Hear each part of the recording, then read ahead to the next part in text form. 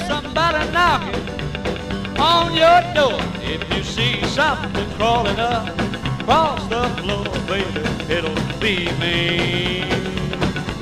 And I'll be looking for you. And now, it's time to sit back and enjoy the Two True Freaks Internet Radio Broadcast.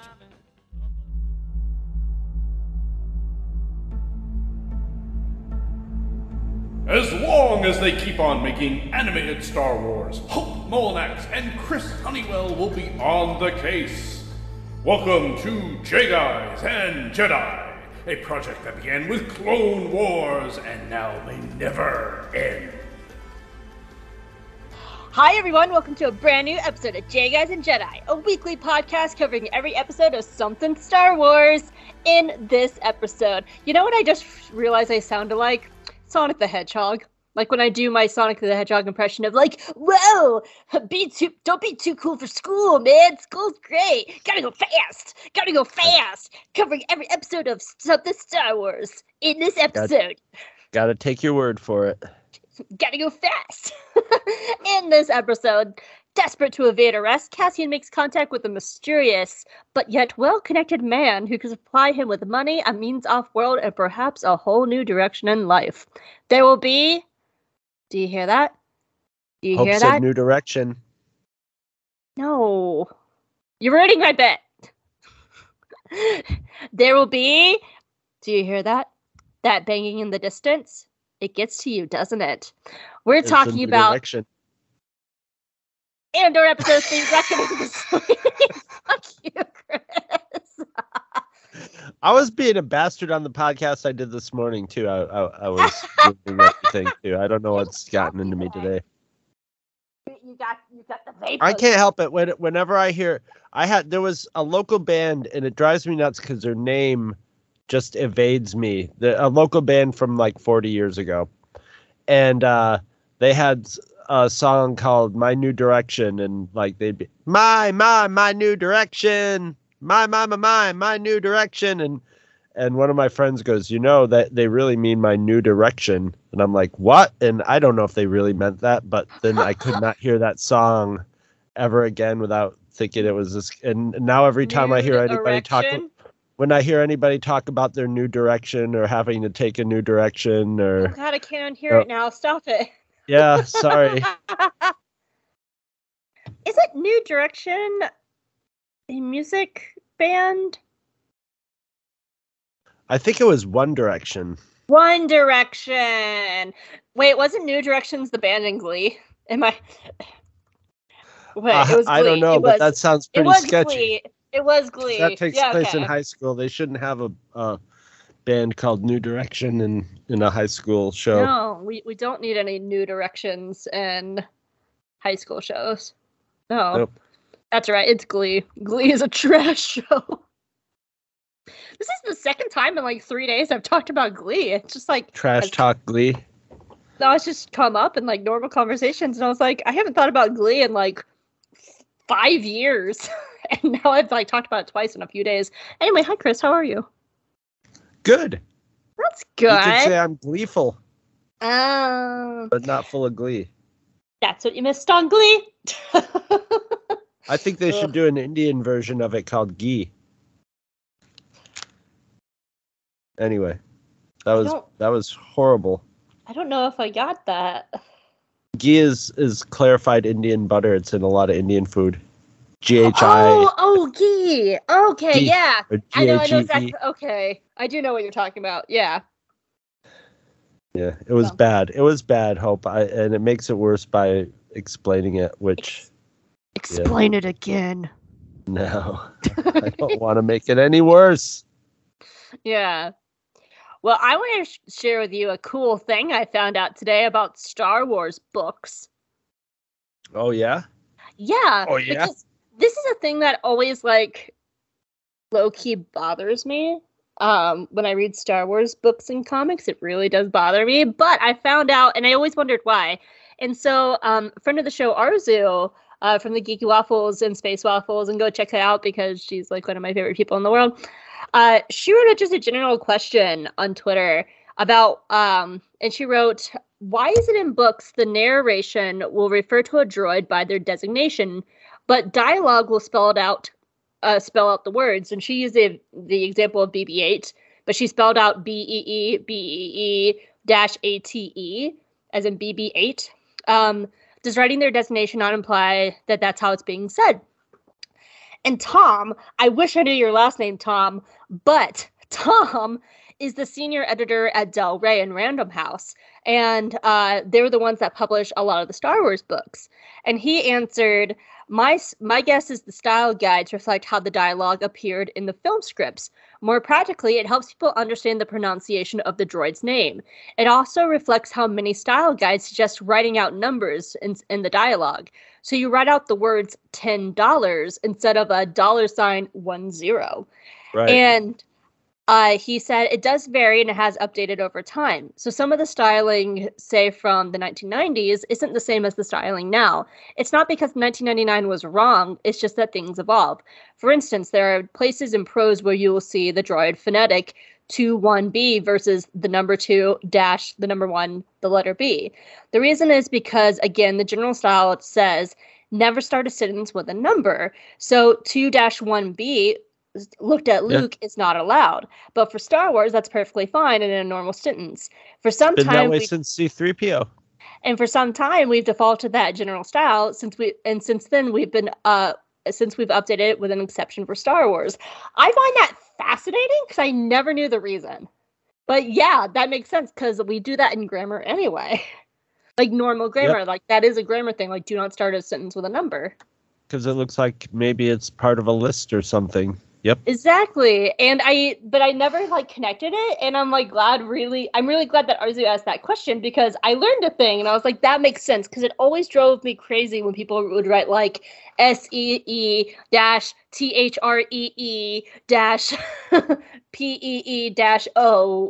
Like it always drew me bonkers.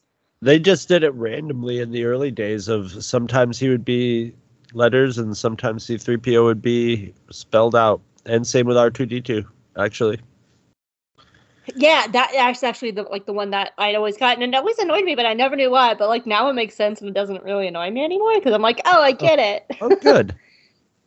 So, yeah. Other than that, I had a good week. We did a session of For Light and Dice for the weekend, and it was a lot of fun. And oh my God, Chris, in a single session, the dice taketh, and the dice giveth, and they taketh away, or whatever the phrase is. I got my first nat 20 and my first crit 1 in the same session. It was a wonderful high and a horrific low. Crashing low. But luckily the thrill of victory and the agony of defeat.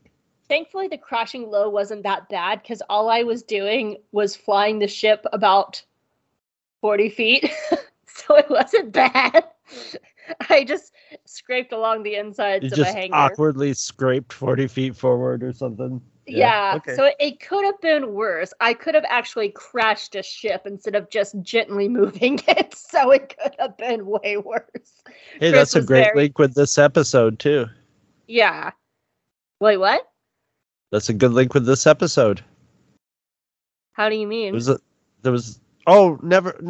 Yeah, there was a little ship crashing in this episode. Oh, a little ship crashing. Yes. Okay. I just wasn't sure. I mean, a little bit of ship crashing. Yeah. Medium-sized ship crashing. A little bit of medium-sized ship crashing. It's fine. He's asleep. He's just sleeping.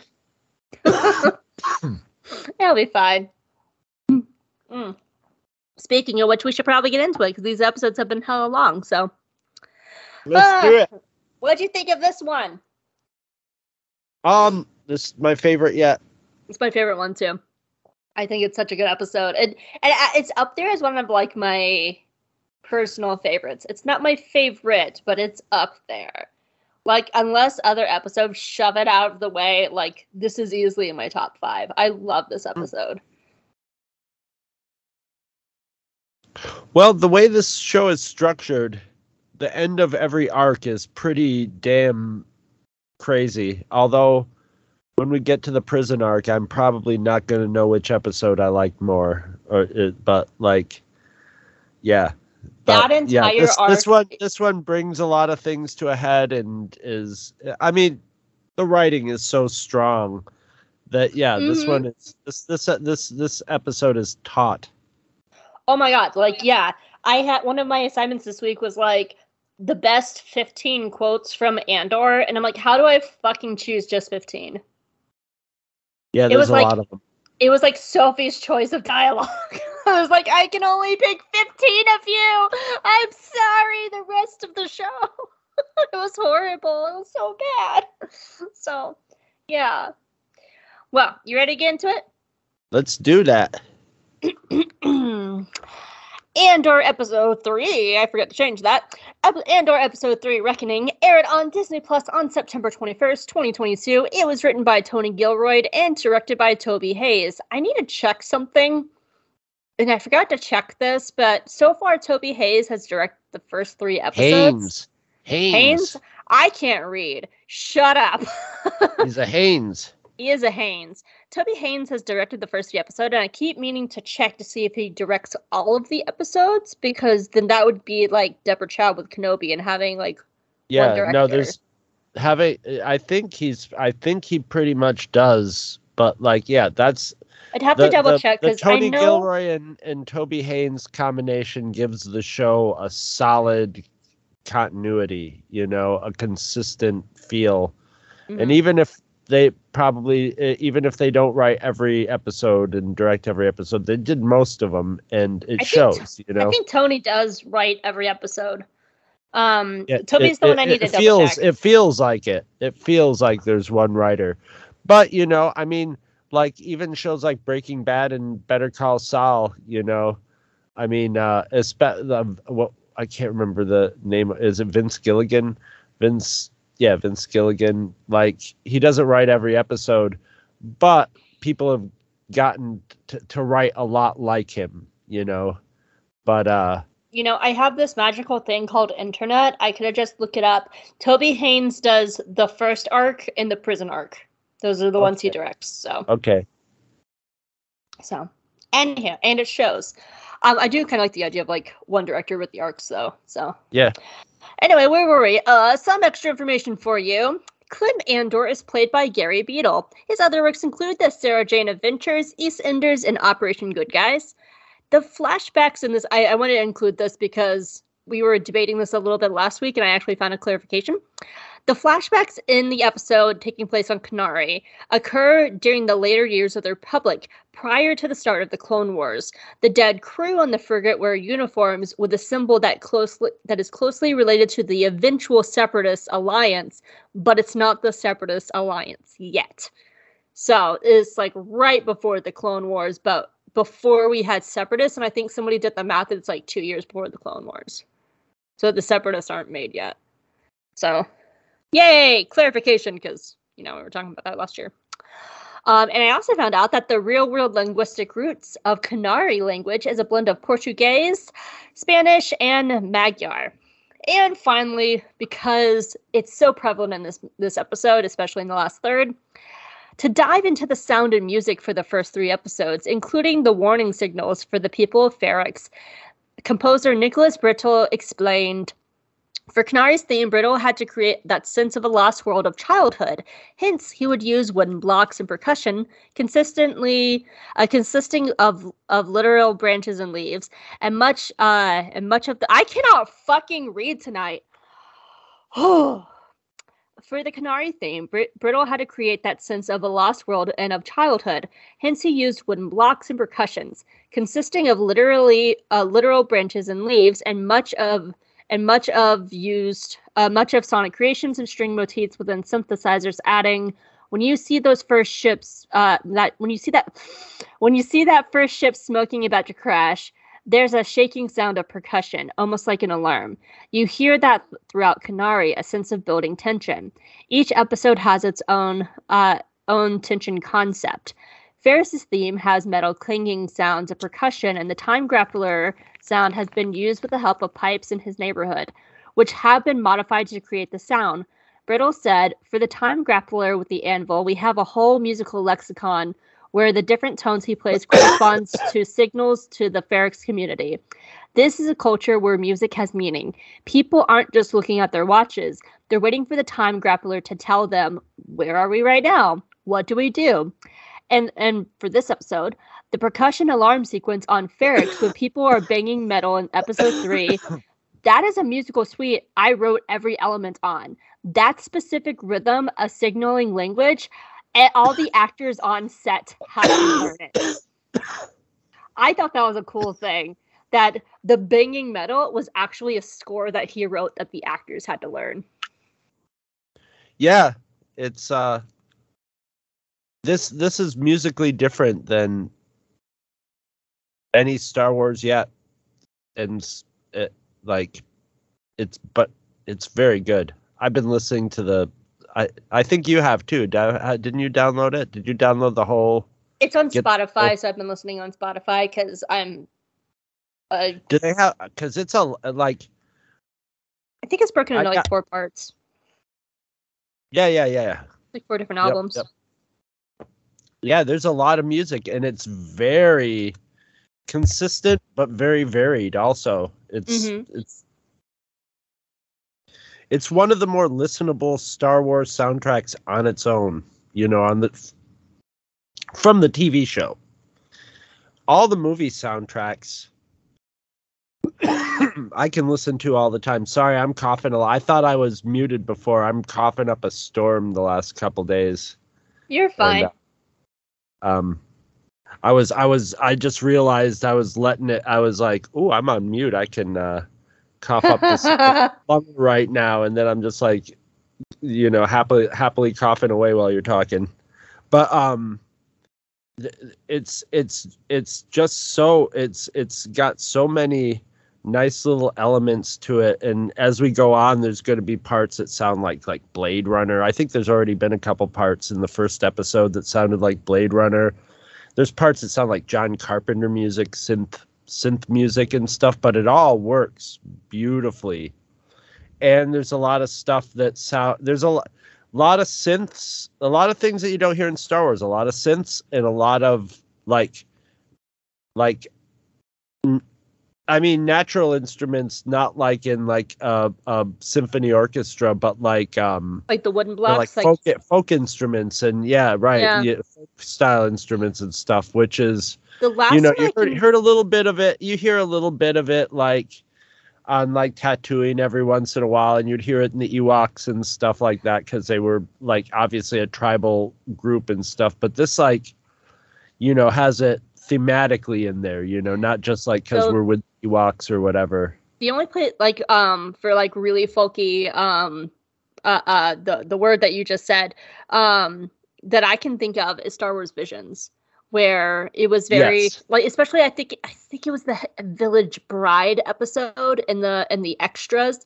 They actually broke down these instruments that they've been using for hundreds of years in Japan to give a timeless sound to that episode.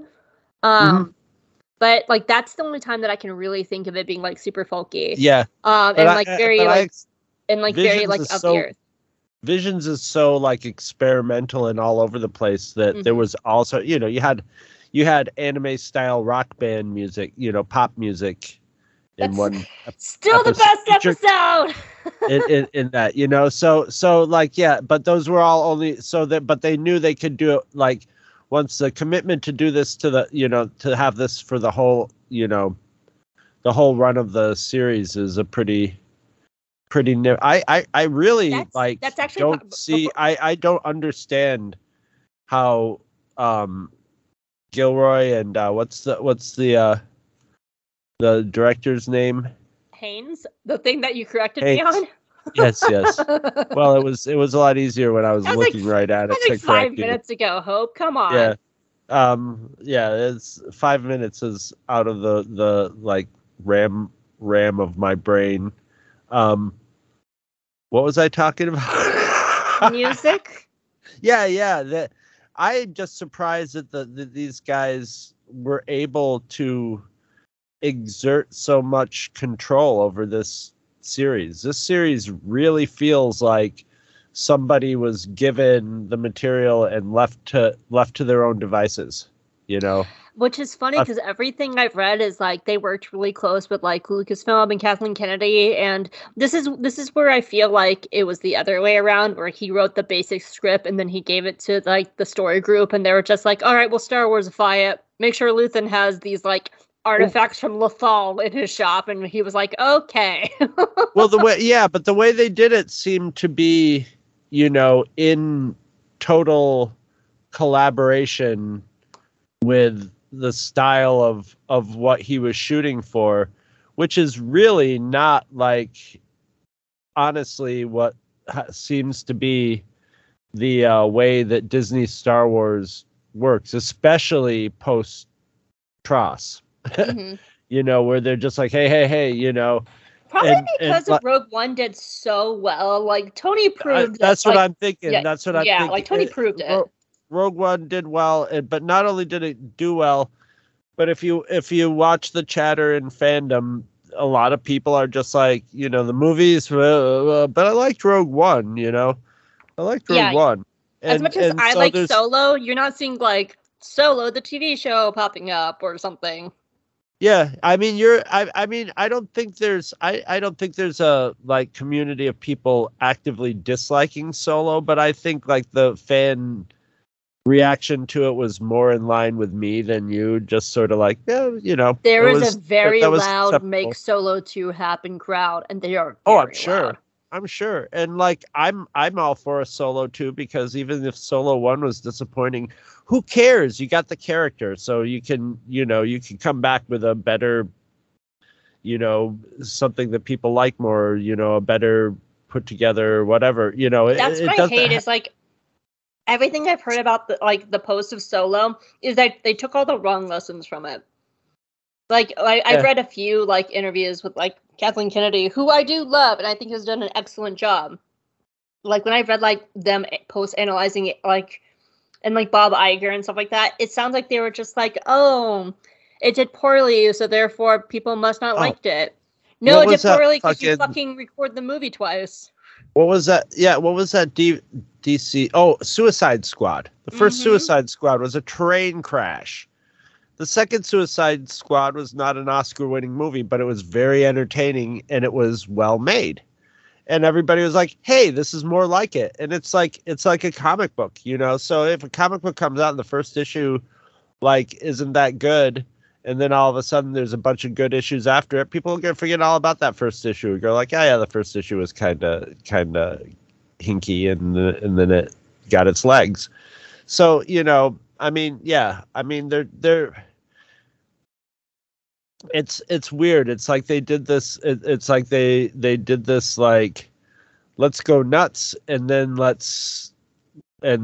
overreaction when stuff didn't go as well as it should have, or they thought it should have, or whatever. You know, I don't think they've lost a cent yet on Star Wars, but you know, but I don't know. But I just can't believe there's this. You know, it feels like if they were like, I mean, I'm sure, okay, we're adding Star Wars stuff in it, but it's added in tastefully. You know, there isn't any tooled in, you know, we you know, they didn't make him have somebody say, I have a bad feeling about this, you know, the standard tropes are, you know. They got their one in Rogue One when K2 starts to say it and Cassian and Jen hushes him. He did his one. He did the thing. And I think that Tony was like, I'm good. I got the one. You know what? That just made me think of this. Maybe they don't do it in Andor because, let's face it, in Rogue One, like a lot of the parts where they did do stuff like that, like the two guys from the cantina that they ran into, you know, we're wanted men, guys. Right.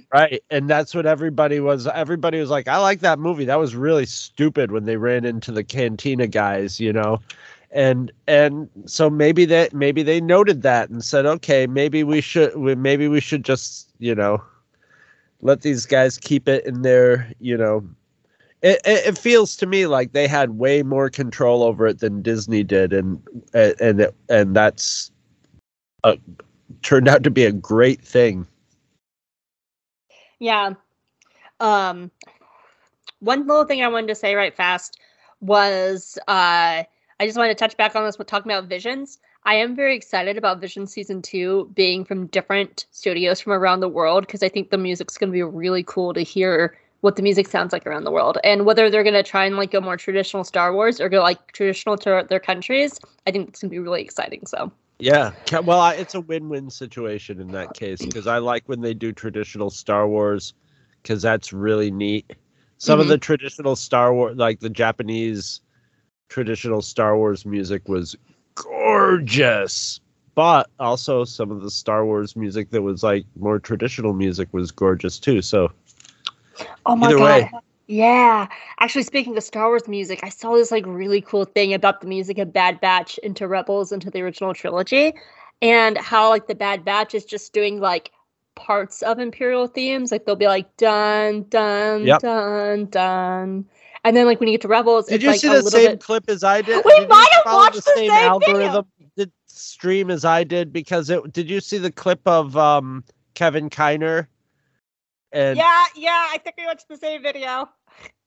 Hi, Chris and I apparently both watched Screen Crush, and we both found out today that we both watched Screen Crush. Well, it just happens if you watch a Screen Crush video, it just puts the same stuff. And then I saw another Kevin Kiner video where I think it was in that same one where they showed him where he was working on Rebels and he first got to put in, a John Williams theme, and he was so happy. He's like, and here's where John Williams and where the Star Wars meet, and he's just like so happy to finally have been able to like incorporate the John Williams stuff in there. He was so excited. I would be too, but he was just like geeked out.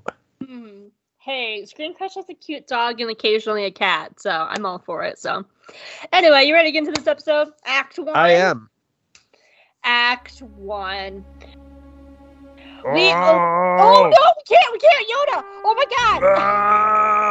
I scrolled too far down! I'm sorry, Yoda. I'm so sorry, Yoda. Young people always scrolling, never staying where they are. Hey, it's better than swiping. It's better than swiping left or right, so scrolling is good. Scrolling, swiping, wiping. I think so. Isn't scrolling good opposed to swiping? I'm not on dating apps. I don't know how this works. Scrolling. Anyway, Yoda, I am so sorry. I do have a question for you this week. A question for Yoda, okay. Yeah, you ready? Always ready. Yoda was ready. Ready were not you. Well, all the percussion in this episode got me thinking, if you started a band, what would it be called and what instrument would you play? And who would be your bandmates? Oh, Yoda's a keyboard player. Yes, definitely. You would be a keyboard player. Yoda's put much thought into this, he has. Yes. 3 band names Yoda has. 3 good band names. Vote on it, maybe people will. Okay. Okay. Let Yoda run these up the flagpole. I got a piece of paper back here in my...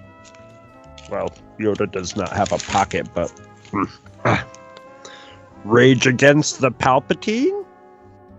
Okay. Okay. I want to hear the others before... Have song called Do What You Tell Me, I Will Not Fuck You. More pop band. This band, more pop band. Moist Force 1. Moist Force 1? Force 1. Okay. Powerful name. And then classy band. Yoda's Big Jizz Band. I kind of like the last one. So does Yoda. Yoda's a little older. Maybe do a classic band, classic music style. Yoda's always been into jizz.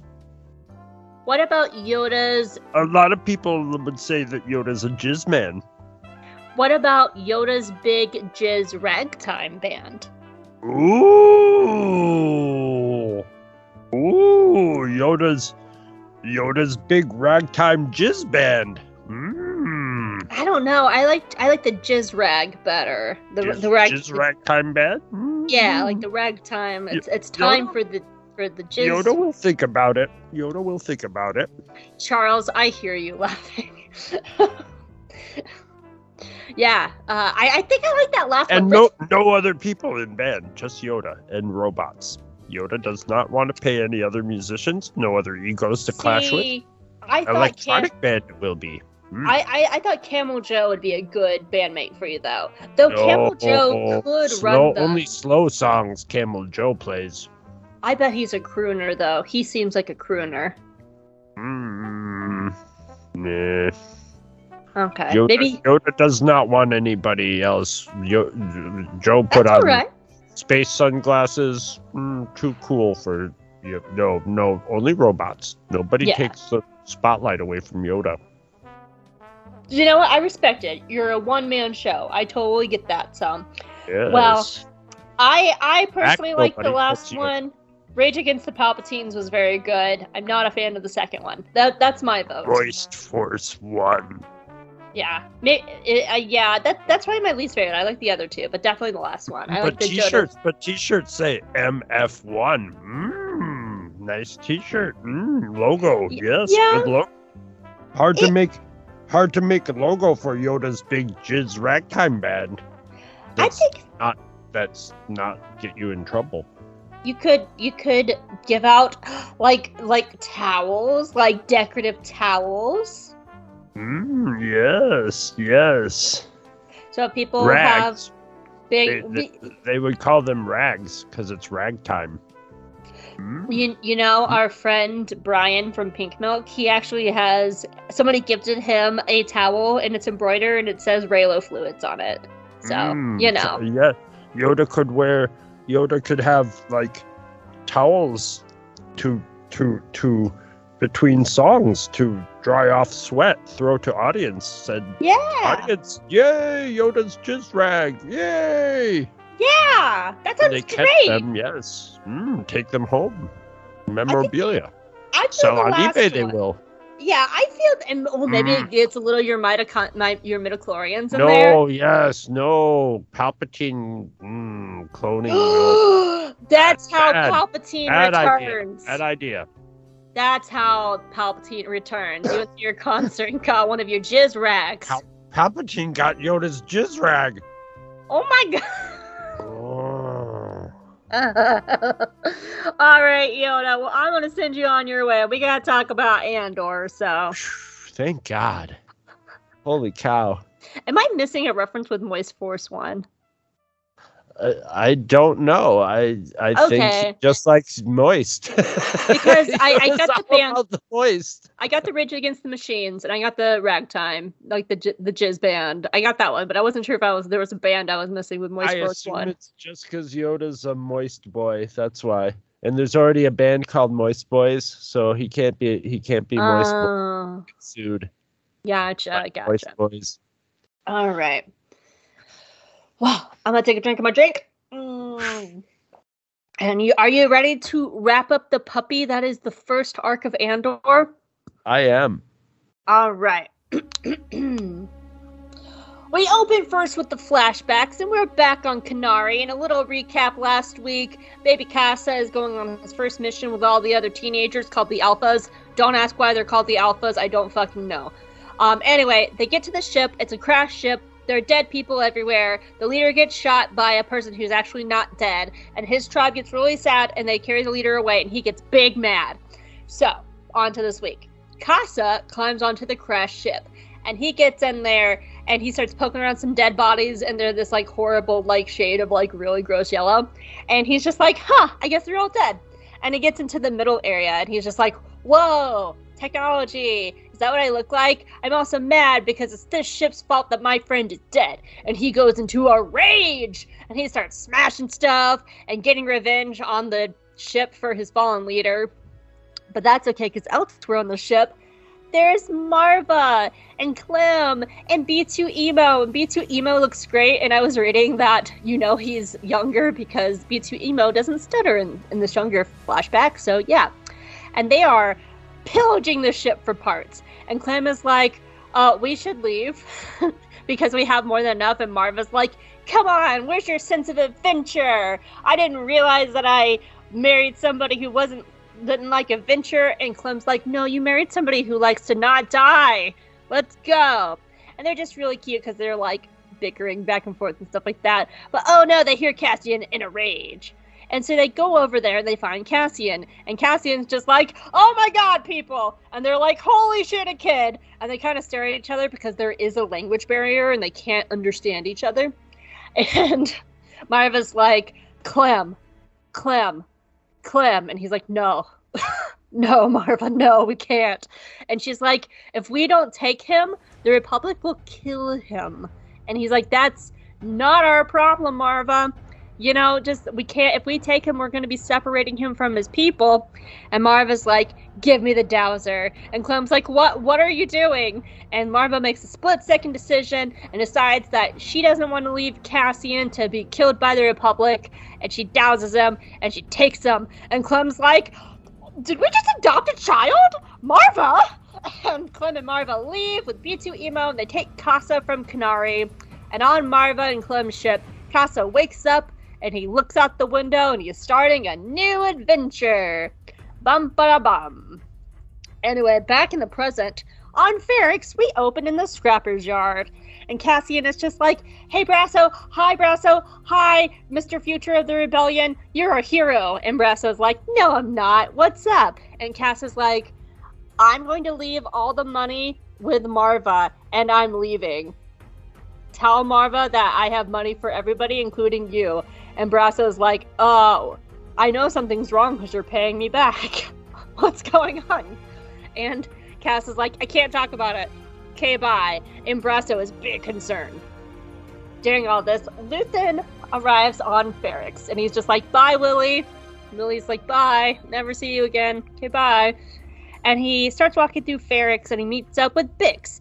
And Bix is like, so Cassian's ready to meet you. He has a thingy to sell to you. Also, what is going on with the Corpos? Because they put up a bulletin looking for Cassian. And it turns out Luthen knows all about Cassian. He knows he's from Kenari. He knows that all this, and we don't know why. And Bix is like, look, he's in that building over there. Go meet with him. And Luthen's like, okay. Speaking of the Corpos, they arrive on Ferrix. So we have Linus Mosk, and he is all just like, yeah, I'm so ready to bully these people. And then there's Cyril Karn. He's so good, I needed a burp. Cyril Karn is just like, I am trying to project leadership. Do I look like a leader, sir?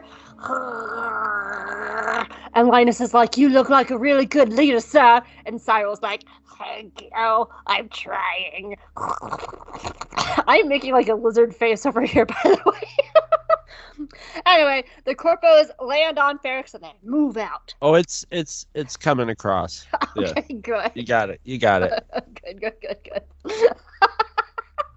I don't know what made me just go with Cyril Karn Lizard Man, but you know what?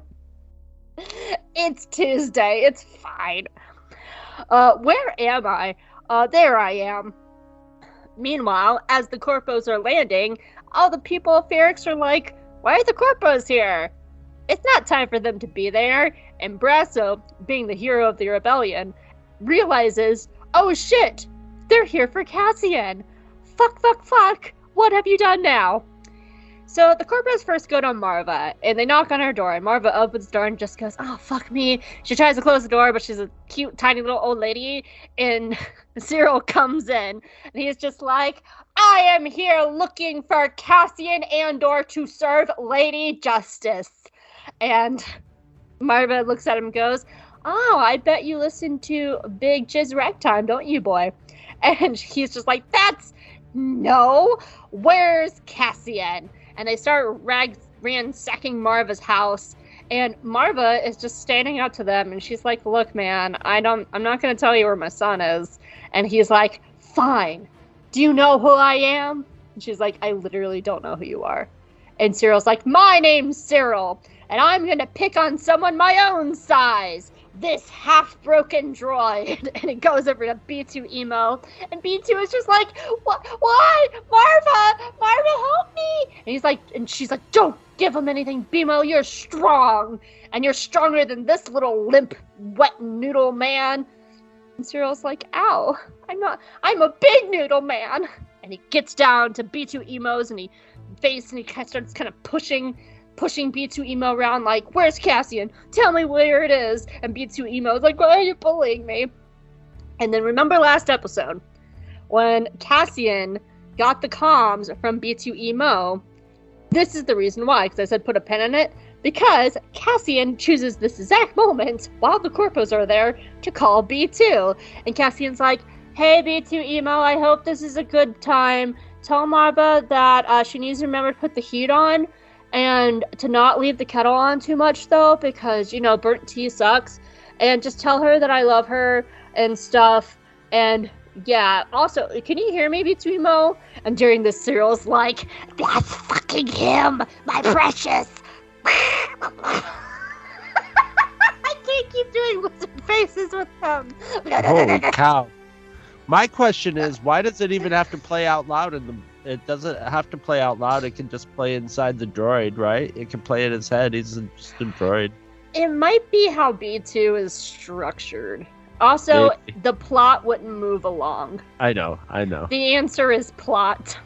But logically, I don't know.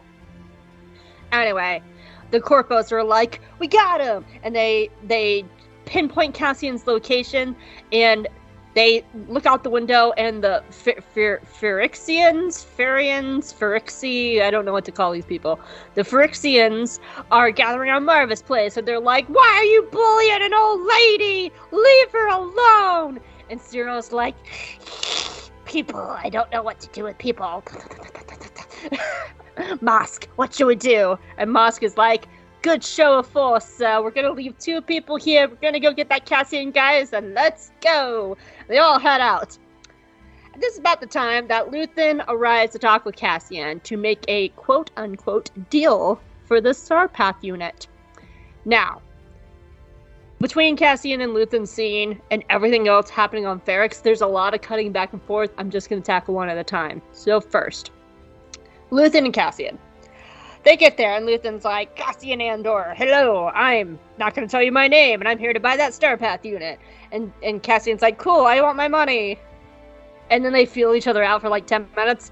Not like that. And they're trying to sleuth each other out. Luthen's like, how did you get these things from the Empire? And Cassian's like, it's really easy. You just walk in. And Luthen's like, I'm the leader of the rebellion. I never thought about that. Cool.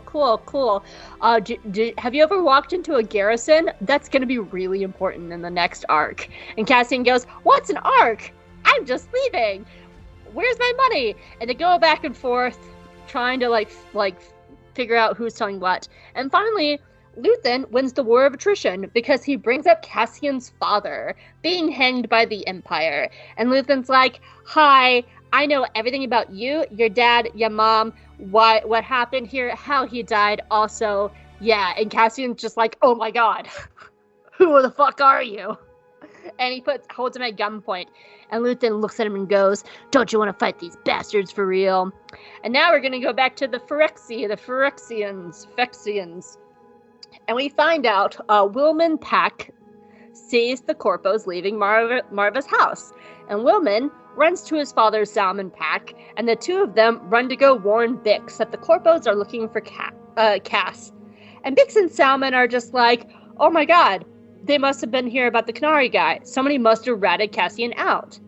And Bix is like, oh my god, I have to go find Cassian. And when she tries to leave, Mr. Tim, her boyfriend, stops her and goes, he can take care of himself.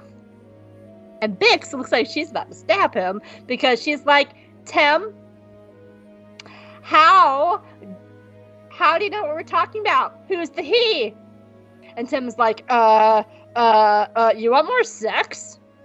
And she's like, fuck you. I told you that in confidence that he was from Canary. And she walks on out of them, and Tim follows. And as the corpos start moving in around to Cassian's location, because by now they know he's there, Salmon and Willman start the warning. And the people of Ferrix start spreading messages, banging on whatever metal they have in the streets. And everybody in Ferrix moves, I'm sure you're playing it by now. Everybody in Ferrix move about, and the shopkeepers and the scrappers, everybody from Brasso to like the guy, Zanwin, I think his name was, everybody starts moving because they know what this means. Trouble is brewing, and it's time to defend Ferrix. And the corpos, being the mall cops they are, just like, oh, look at this bluster with their cute little triangle sets. Anyway, we're gonna ignore this and keep going. And then we switch back to Luthen, because Luthen's like, what's that sound? And Cassian's like, that's danger. I also am still holding you at gunpoint. And Luthen's like, whatever. And he starts going through basic spy stuff with Cassian. He's just like, oh, you have a comm on you? Lesson number 1, don't do that. And he starts giving like all these tips of like how to get out of the room, until they start realizing that they're surrounded, because they start seeing people moving around. And Luthen is like, all right, how do we get out? And Cassian's like, if we go through that hole, it will take us under a thing, and we'll get out on the other side of town. And Luthen's like, that's great, let's do that. And during all this, the corpos are moving into space, and Cyril is like, I'm getting frazzled. And Mosk is like, keep it up, sir. Not getting frazzled, but we're almost there. And they're all getting crazy and turned around because a battle breaks out. Luthen blows the door, which starts a shootout as Cassian tries and fails to get the Star Path unit. And that's important. Please note that he does not get the Star Path unit, because that's going to be important next week. Anyway, Cyril and Mosk are all frazzled because they don't know how many people are there fighting, and everything's crazy, and there's also this loud banging of metal everywhere, and the corpos are like, ah! And during all this, Bix takes a wrong turn, and she gets cornered by another group of corpos. And that other group of corpos are like, we're really confused. Where are we? And she's like, I don't know. And she tries to run away. And they rough her up and handcuff her to a wall. But then Tim, who's an idiot, shows up, and he's just like, what are you doing to my girlfriend? And they're like, sir, stop, don't you dare come closer. And he's like, I'm gonna ignore these rules. And he runs at them, and they shoot Tim dead in front of Bix, and she's just like, oh my god, you just killed my boyfriend, what the fuck? And the corpos even look a little shocked themselves, and they're like, let's go. And the corpos turn, and they leave Bix with Tim's body, because they're assholes. Meanwhile, as all this stuff is happening, and people are having shootouts, and the factory that Luthen and Cassian is collapsing, and Bix is chained to a wall, we get this awesome shot of Brasso. And Brasso is swaggering through the shipyard, because he's walking away from one of the Corpo ships, because he just did something super duper sneaky, and he's walking away from it. So Mosk and Cyril decide it's time to stop playing Mall Cop and play real big boy stormtroopers. And they move out their forces, and they try to corner Luthen and Cass. And back with Marva, those few corpos are getting real nervous. And Marva is like, ha ha ha ha ha, you hear that? And they're like, yeah, what's that sound, lady? What does that mean? And she says, that's the first sounds of your precious little empire eventually falling. And when the sound stops, you're all fucked. And then the banging metal sound stops. And everyone's like, oh no. And Cyril takes his position because, he has to. And he gets his blaster ready. He's in the door, and he's like, I'm a real big stormtrooper now. Here we go. It's gonna be great. And then he gets a blaster pressed to the back of his forehead. Because it's Cassian and Luthen, who has, gone through the underground tunnels. And they're fine. And Cassian and Luthen are just like, hi there. So, put your stuff down, and we're gonna tie you up. And Luthen's like, tie him up? Let's just kill him. And Cassian's like, no, we can't kill him. And Luthen's like, why? Cassian's like, for plot. He's like, oh, fuck plot. So, they tie up Cyril, and they leave him behind. But something to note is that Cyril does hear Luthen talk, but he never sees his face. So keep that noted for later on.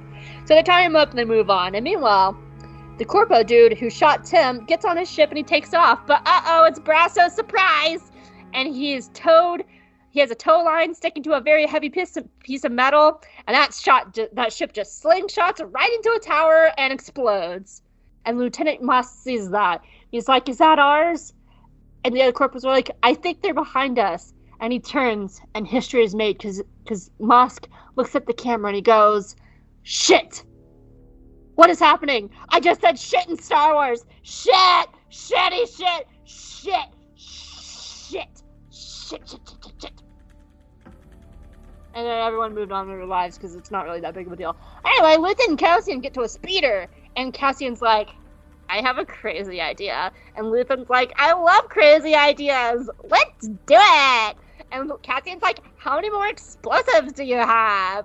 And also, do you know how to drive?" And he's like, "Yeah, let's go." Even though I just realized Cassian drives.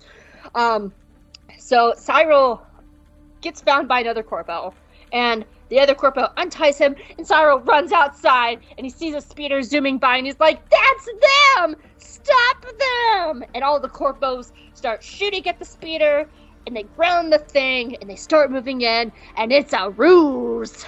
And Luthen explodes the first speeder, and he injures a bunch of corpos, and Cyril makes lizard noises, and then he and Cassian speed off on a bike. And Cyril is just standing there looking at the carnage with this look of like, "Holy shit, we are so fired." Oh my god. This went horribly. And I failed you, lady. Justice. I'm sorry. And Marva sits alone in the wrecked ruins of Cassian's childhood bedroom, a B2 emo. And Pac comes to save Bix and takes her away from Tim's body.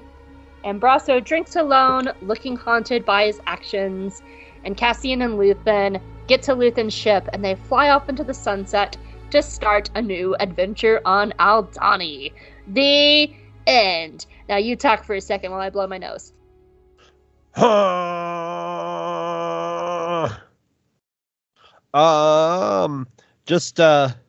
I just realized it while you were reading this is that this had a little tribute to George Lucas movie in it that's not Star Wars, but American really? Graffiti. Yep. Brasso hooking the big chunk of equipment up to their ship is right out of American Graffiti. There's one scene where the cops are parked down the street from like the soda shop or whatever, and they run a chain to the cop's axle and hook it to like, a pole on the street. So when the cop drives away, it just yanks the axle out from the bottom of the car. It was not fatal in American Graffiti, but it was the same idea, Yeah. A little like cartoon trick played on the cops. So I thought that's pretty cool, and it's not like overt, it's just but it's nice. It's nice. So yeah, I'll just let you wade into your notes, and I'll shove my little thin notes in there. I want to go and talk about something at the top, because when I load my Disney Plus, it always gives like a little warning, TV 14, blah blah, and it says this is the first time I ever had a warning for strong, coarse language, because this is also the first time we've had the word shit in Star Wars. You want to hear something funny? What? I watched this on a streaming service, which I think sourced a cut of it from network TV, because there was no shit in my. There was no shit. Yeah, they did run Andor on cable for a few times. Yes, and I think I saw the cable cut because I'm like, wait, I remember where it was in the story, and we whipped right past that part, and I'm like, oh, I must have misremembered that, and it just never showed up, and I ended up backing over and going like, was I not paying attention for a second and just missed it? And nope, it was not in the cut. So there's a cut of this that is just without shit. And it plays, you know what? It plays pretty much as the same as with shit. With or without shit. It plays about the same. Yeah. And I do want to talk about that for a second. Like, what do you think about this kind of creep of strong language in these classic franchises. So I want to hear your opinion, and then I'll weigh in. Okay, well, I'll address. I know having a the fuck elephant in the Star room that's Trek. not in there. That's not an elephant that you. It's not in your room because you're not a Star Trek person. But it's sort of started with Star Trek, when Star Trek Discovery had a character say basically. I think she said "fuck yeah, science," or "science is fucking great," or something like that. Something very memey, and. Like, it was, I don't want to say it was cringy because it was embarrassing. It was embarrassing to see it, it was just like, it's like, yeah, there's a like Star Trek, the characters that people say that they're kind of wooden and stuff, but they're all like they're on like a spaceship, and they're very professional, and the newer Star Trek so it was very cringy. So I was when it happened, I was like, oh no. But at the same time, if he said poodoo or he said dank ferric, it would have sounded goofy. And it was not a goofy moment. If he would have said poodoo, it would have really just been dumb, sounded dumb. So the shit worked, but the only problem is it calls attention to itself because it's out there. But you know what? I mean, they've been speaking English through, like for a character to stub his toe and like say the Lord's name in vain would not make sense, because it's specific. But shit, you could pass shit off as being, they say shit, that it's in it. What does it mean? It means shit. Just like when they say, let's walk over to the cantina, it means walk in cantina, it's so, and yes, they would have all their, but like, even like, what was it? Firefly, where they would say, frack, or no, was it frack? Frack was from Battlestar Galactica. I think so. But, but like, it ends up sounding like baby talk, when you fake swear. So, but it wasn't like, I have to say, this is the only moment close to I didn't like it, didn't play right in the show, and it played right. I thought it played right, but it was close, it took me out of it for a second to be like, oh geez, but that's more of like, how are people going to react to this? Because it doesn't bother me. I'm so used to like swears in TV shows that I didn't realize it until I got on Twitter and they said shit in the show, and I was like, where?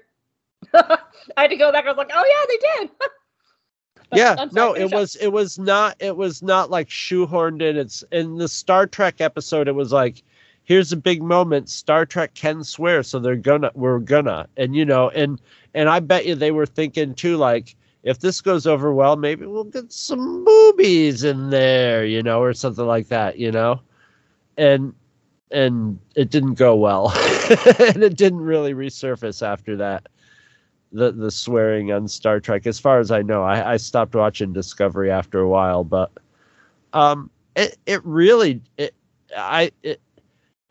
as far as like a decision to make, I think they made the right decision into like, should we do shit or should we do a Star Wars word? Should we make up our own?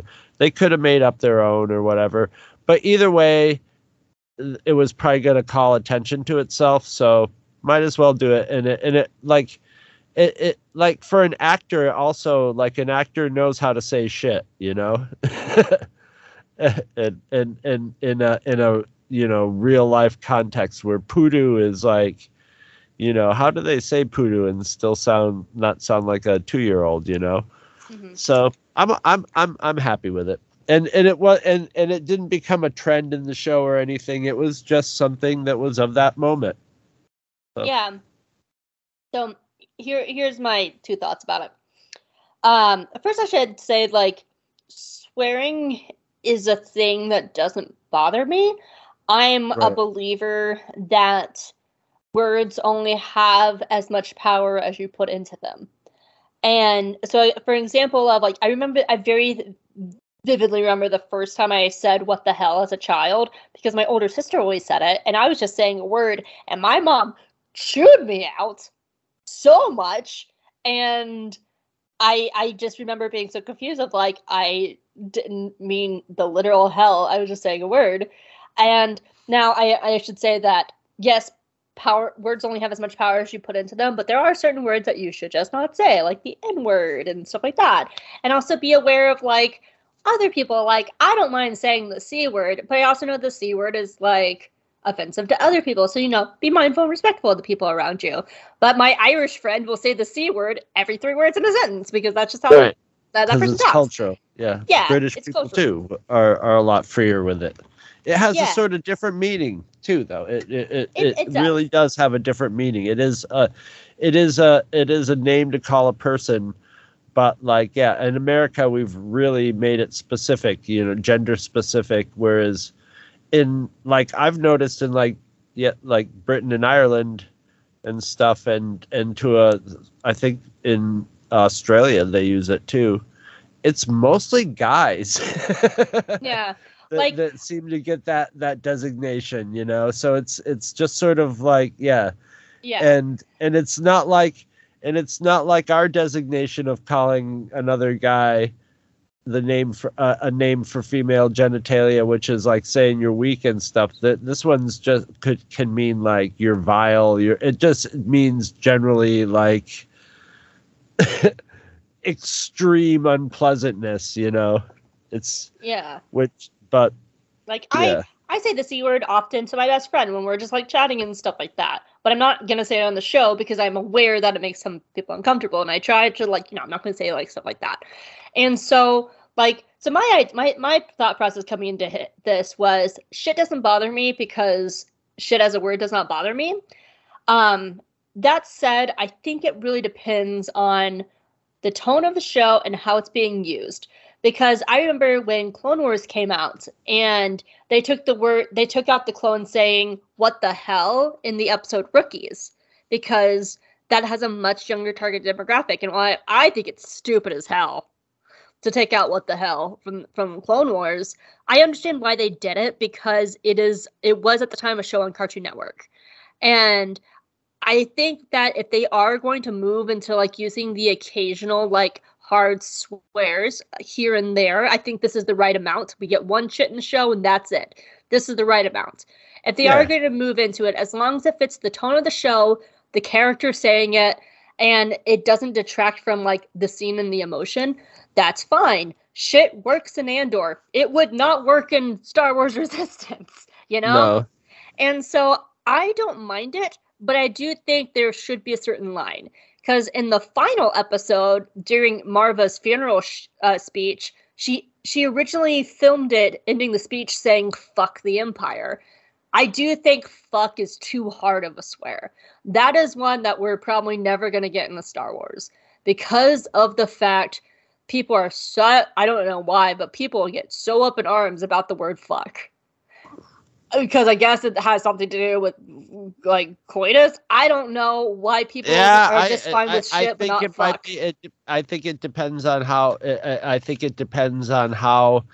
Fuck is usually one of those words. Like if I was to swear in front of my parents and I said hell, damn, or pissed off or something like that, I would get a much milder yelling at if I said if I'd said fuck or motherfucker. I would have been like, what did you just say? I would have got an ass whooping. Yeah, exactly. So I think that might be hardwired into people's heads, and also it being that high on the swear level, like.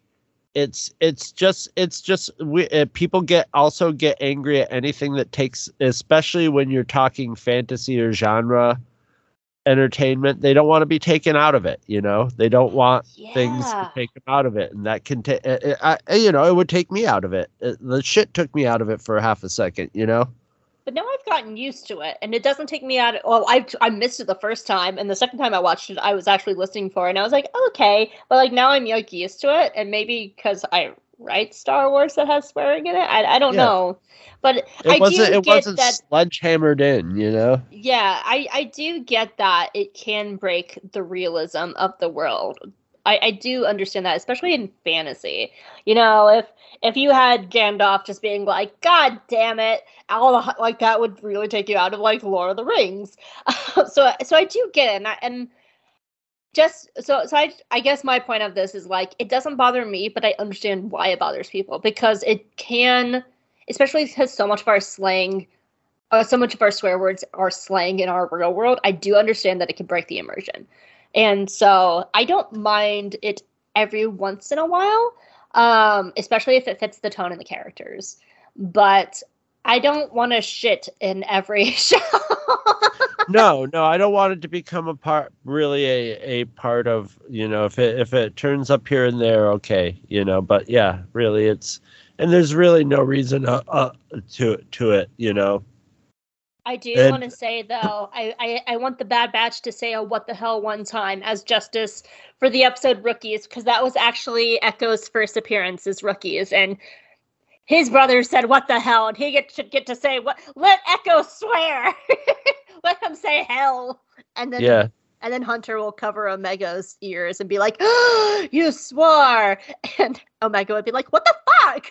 Echo, come on, you can't swear in front of the child." And everybody will stare at Omega and then look at Crosshair. And Crosshair's like, "What the fuck are you looking at? I didn't teach you how to say fuck. Fuck you." I would and that's season 3 of Bad Batch, everybody.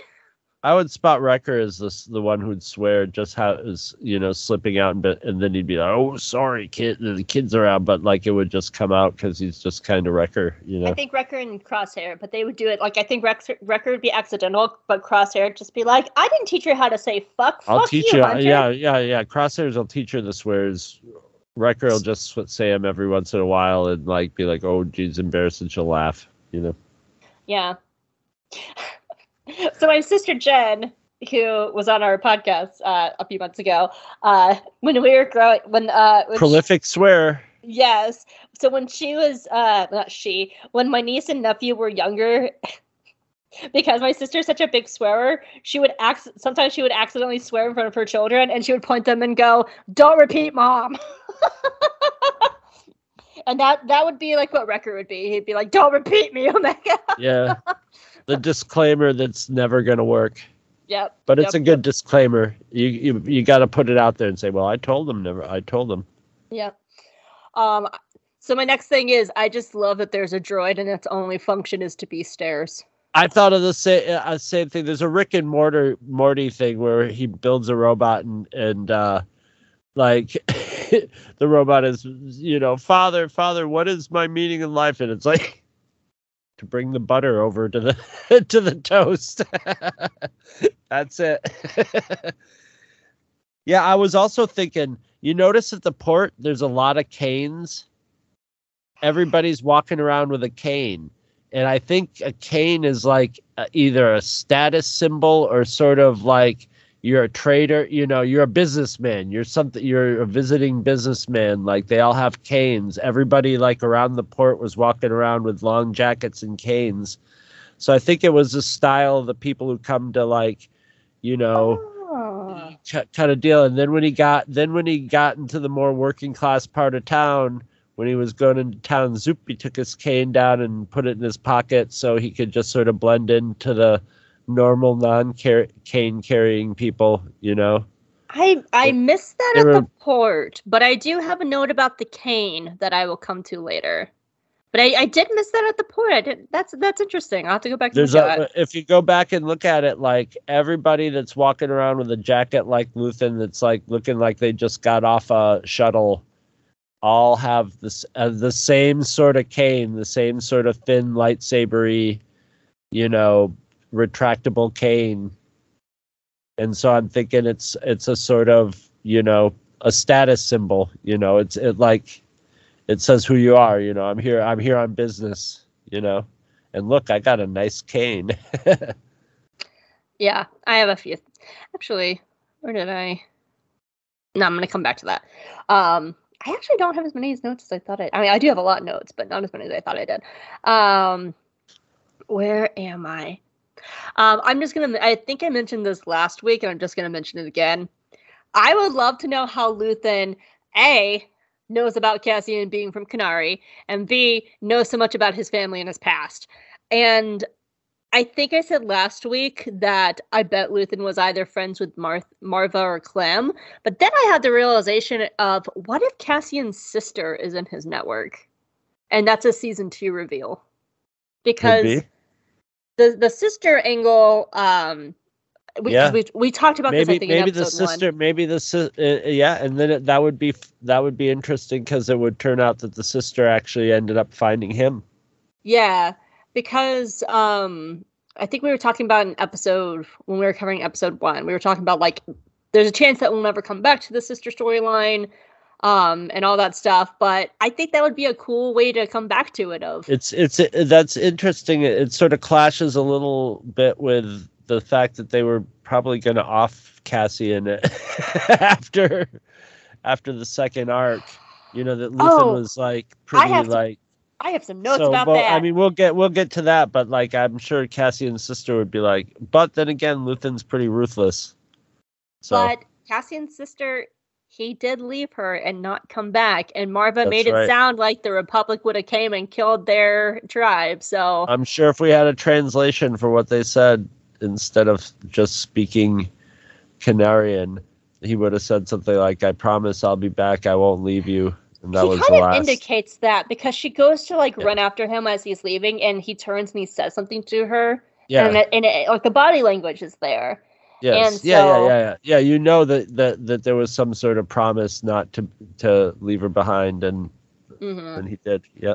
So, though, if it's not the Cassian sister, I kind of hope it's Cassian father Clem, because I do like Clem, but he's not in the show as much as Marva, because of course Clem is passed away at this time, and he's only in flashbacks. And I would like to know more about Clem. I think he's an interesting little character, and which goes into my next note is I really like his relationship with Marva. I think they're very cute. I love their opening scene of them on the ship, and she's all just like, "Yeah, adventure!" And Clem's like, "Oh, we have 9 minutes. We need to get the hell out of here. We have so much money, honey." And he's kind of like the neurotic, panicky one, and she's just like, "Yeah, fuck adventure!" And I love that balance in romantic couples. Lately, I've been watching Hell of a Boss, and Moxie and Millie are like that. And they're by the way, if you want to watch a really cool gay show and it's free, it's on YouTube, and it's called Hell of a Boss. Go check it out and support indie free animation. Gay shows on YouTube. It's indie animation, and it's really great. Go check it out. But one of the main couples is Moxie and Millie, and she's like that too. And she's all just like, "Yeah, adventure!"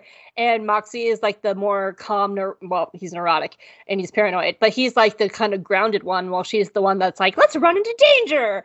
And I like that. I love Let's adopt a kid. Yeah, they would.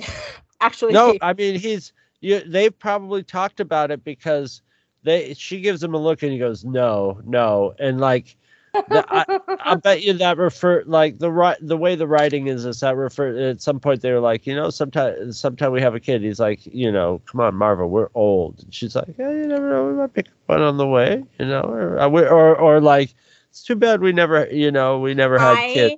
I actually touched on that last week in my extra info notes. So when I was talking about Fiona Shaw, one of the stories that she had came up with for Marva was her and Clem were just so busy with their adventures that they just never had time to have a kid. And here's Casa, and they're just like, child!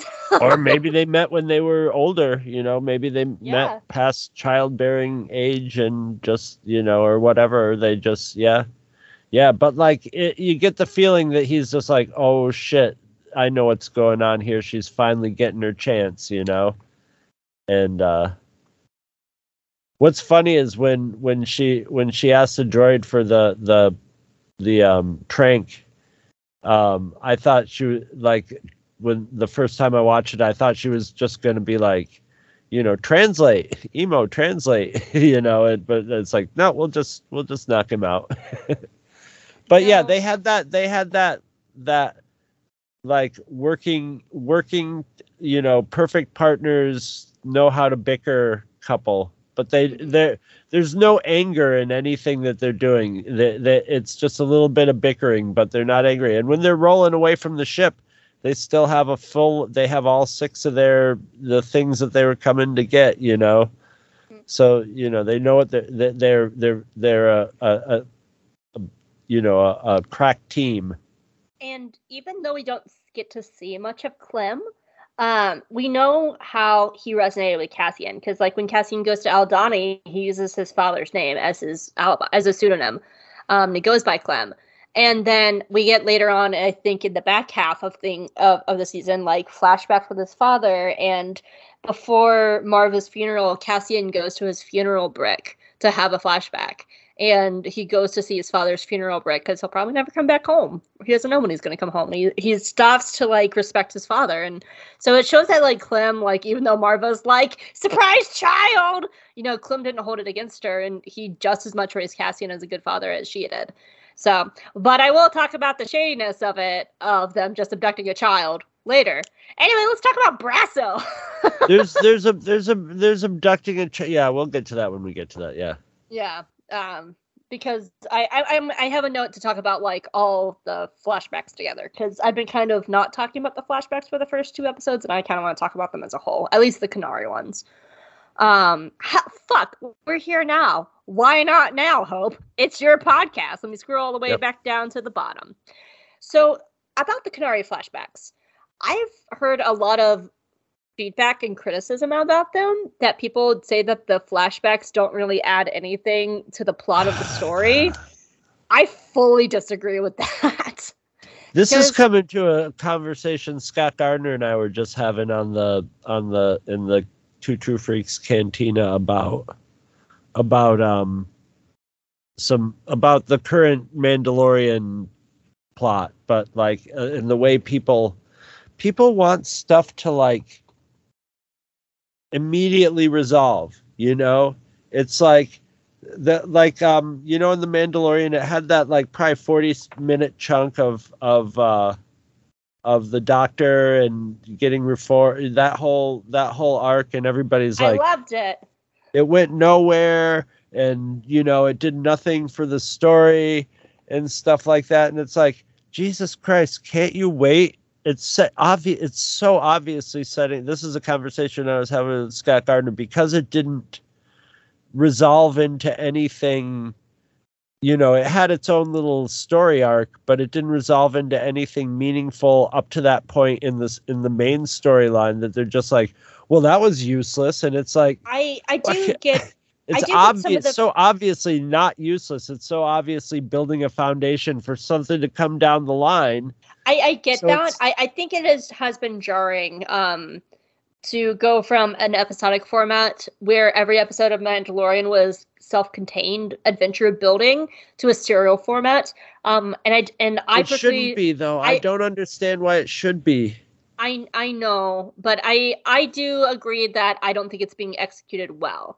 And I myself am a little frustrated that we're literally at the halfway point of Mandalorian and we're not quite sure where we're going. Because at least season 1 and season 2 had like, get Grogu to here, get Grogu to his people. Like it had like a clear direction. And so I know that I can tell that it's building towards something. I understand it. And it's building this world of the Mandalorians. And there's so much like undercurrent Judaism analogies going on here.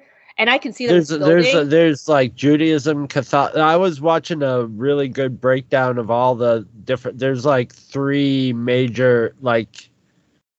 Yeah, like was it Screen Crush? Because I watched that video too. Oh, Jesus Christ. About how the glass is actually. Folks, that's it. We're done. We're just closing up the podcast. Just go watch Screen Crush. Go watch Screen Crush. It's fine. We don't have a dog. We just have cats that get in our lap every once in a while. You can't even see them. God damn it. I can hear mine. But yeah, I mean, yeah. It's. But like, I do get religious. The frustration of being like at the halfway point and not quite knowing where we're going. I can tell that we're building to something, but unlike the first 2 seasons, it was very clear what they were building towards. So I understand that, because I am a little frustrated, but I'm also very patient and I don't mind waiting. That's but the thing is, I do understand it. What are we hurrying up to hog down the next piece of media? It's like, enjoy it and go like, oh, that doesn't make sense now. but I've had experienced enough Dave Filoni to know that sometimes, when 2 seasons from now, when we go back and watch this season, it'll be like, oh shit, they were setting this up and this was setting up, and then all of a sudden it makes sense. Or who knows? Or it might all make sense the next episode. We don't know. I'm more like I am. It's out of my control as to where it's going and how it gets there. So I can, all I can do is sort of watch and I can wait. But we're not a Mandalorian, so let's talk about how the Kenari flashbacks are great and how they add to the story. Because for one, incredibly. Yeah, because I think for one, like the very basic point is, even if we never seen Cassian's sister again, him looking for his sister was the inciting incident for the show.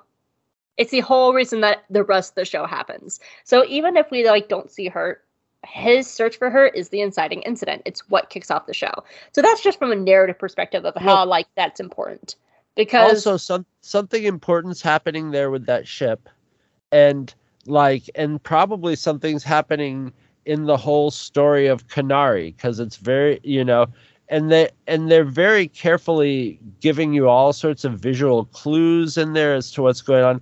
Like they're just a beautiful shot of his feet as he's walking through the woods, and you see he's wearing probably casual shoes, like slipper type shoes that are in pretty good shape, but they're made for casual wear.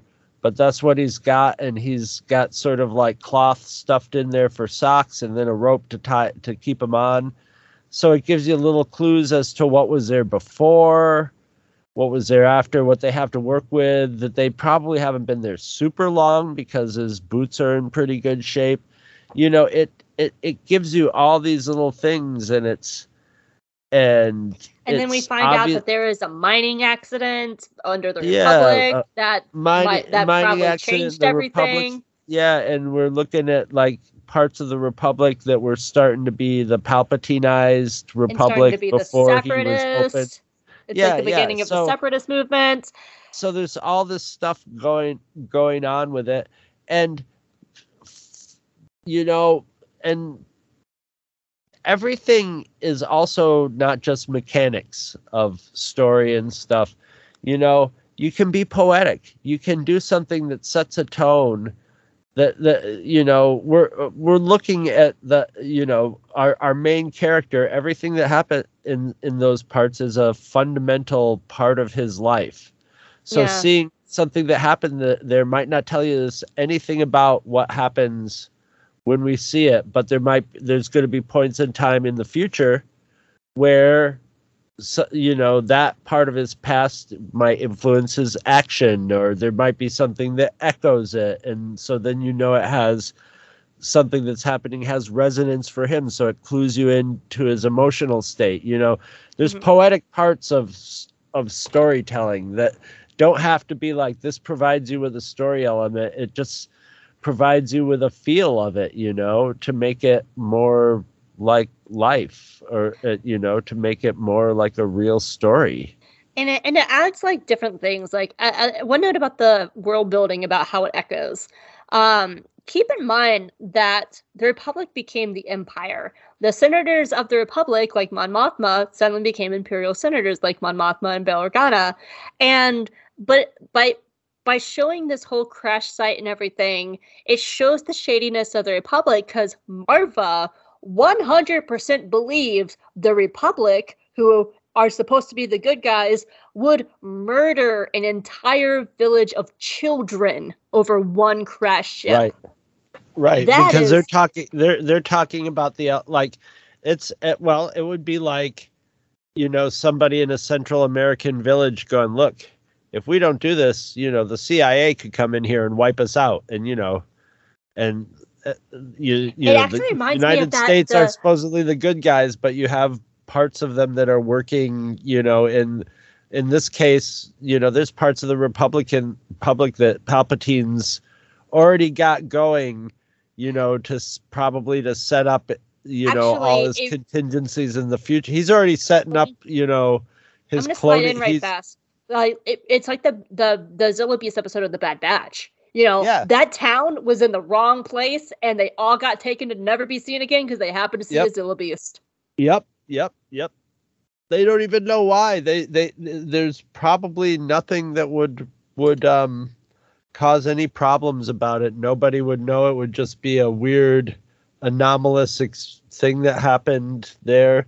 Not as anomalous as if it happened here, because we're in the Star Wars universe where a giant creature running around is like, oh, okay, a creature got loose and ran around. It's time for Kaiju Week. Yes, I guess we fixed stuff up. They took it away. I don't know what was up with that, but but the cloning thing is so secretive that it's just like, we're not even going to risk the 0.01% chance that somebody puts something together down the line somewhere. That just reminded me, there's a really great joke in the first season of Digimon, and Digimon is a different show from Pokemon, but like at one point, two of the big creatures are like fighting, and this guy just walks by and comes up to another guy in the bus stop, and they look at the monsters, and they're just like, "Oh, Japan," and then they call It's one of the best jokes. It's like seeing a rat in New York City.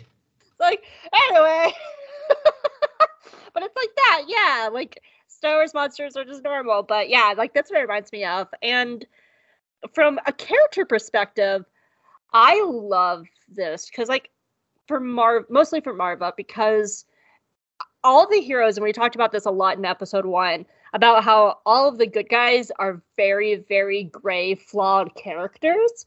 And Marva, up to this point, has been like the benevolent mother to Cassian. But then we see in this flashback that she abducts this child from his home and separates him from his sister and adopts him and changes his name, changes his planet of origin. And yes, she does that to protect him, but it's not a good look from Marva because she doesn't give Cassian the choice. I'm sure if they could communicate, he probably would have gone back to his sister to die with them if they are even dead. I don't think they're dead. I think Marva overreacted. I think the people of Kenari, the kids on Kenari, are alive, or at least his sister's alive. Well, I think Marva wanted a son. But I do think in her mind, she honestly believed the Republic would have killed him. Because, like, no questions asked. So she was doing. She talked herself into it, But the thing is, even Clem was like, he has people. What are you doing? Yeah. But then he saw, but she was just like, no, she wanted that. But I mean, it turned out, Cassian definitely took to both of them, so. What choice did he have? Yeah. Like, what choice did he have? Like, they could have been like, all right, you want to go home? Okay, well, everyone's dead. What real choice did they give him? And that's kind of like the gray area I really like about Marva's character is like, she's really no different from people who go to other countries and take children to put them on the adoption market. She gets it. We also know so little that we don't know that maybe they didn't go back a month later. They might have gone back a month later, when they figured the air cleared there and the ship was all towed off and stuff, and then they went there and everybody was gone. Who knows? We don't know yet. That's true. That is so valid that when it comes to stories like this, we don't have all the information. We don't know. We never had him. He doesn't seem to harbor any anger towards them for separating him from his sister. And there, it doesn't seem to be a spot of contention to them. So maybe they did go back. Who knows? We don't know. I am going to come back to my last flashback note because it ties into the final scene. So I'll come back to that note when we get to the end. Oh my God, I want to talk about Brasso. Brasso is great. I love Brasso. And he is so fascinating in this episode to me. This episode is his first steps into personal rebellion, but this episode is also why he, to me, is the very embodiment of the people who make up the rebellion, because he reminds me of the line from Star Wars Rebels that Yoda says to Ezra, which is, it's not about whether or not you fight, but it's how you choose to fight, because the whole point is not to lose your soul. And they kind of echo this in The Last Jedi when Rose tells Finn, it's not about fighting what you hate, but protecting what you love. Those are the people who make up the rebellion. And like that is Brasso at his very core. Because I don't know. I took ahead. Brasso's. I took his tears as. No, I don't. I really don't think. I think Brasso, the kind of character Brasso is, he doesn't. He's okay with killing that son of a bitch. As a matter of fact, he might have a tip a drink to. Yeah, one of those bastards is gone. I think he's shedding a tear because he knows that, like, you know, a line has been crossed now, and it would probably it was a line that everybody that like him, because he's on the down low, and he's like it takes, and there's probably a lot of Brassos around there. All it takes is a look. They know what's going on. He and Cassian don't bullshit about anything. If Cassian's like, I'm in trouble, he's like, okay, what's going on? He's going to deal with it, because they're sort of on the same page, you know? And like when Brasso he notes what's happening, he just keeps going on with his work. He doesn't go like, hey, dude, I'm going to tie up that guy's shit. He just does it, you know? He just does it, fuck it, because he knows if he just does it, there's nobody else to, you know, he's compartmentalized. He's put some thought into it, and he knows now the shit's gonna hit the fan. You know, it's not just everybody with a nod and a wink. Now there's actions being taken, and he's taken an action, and people are gonna pay for it. We see the beginning of Bix is like the smartest character, like besides like maybe Luthen.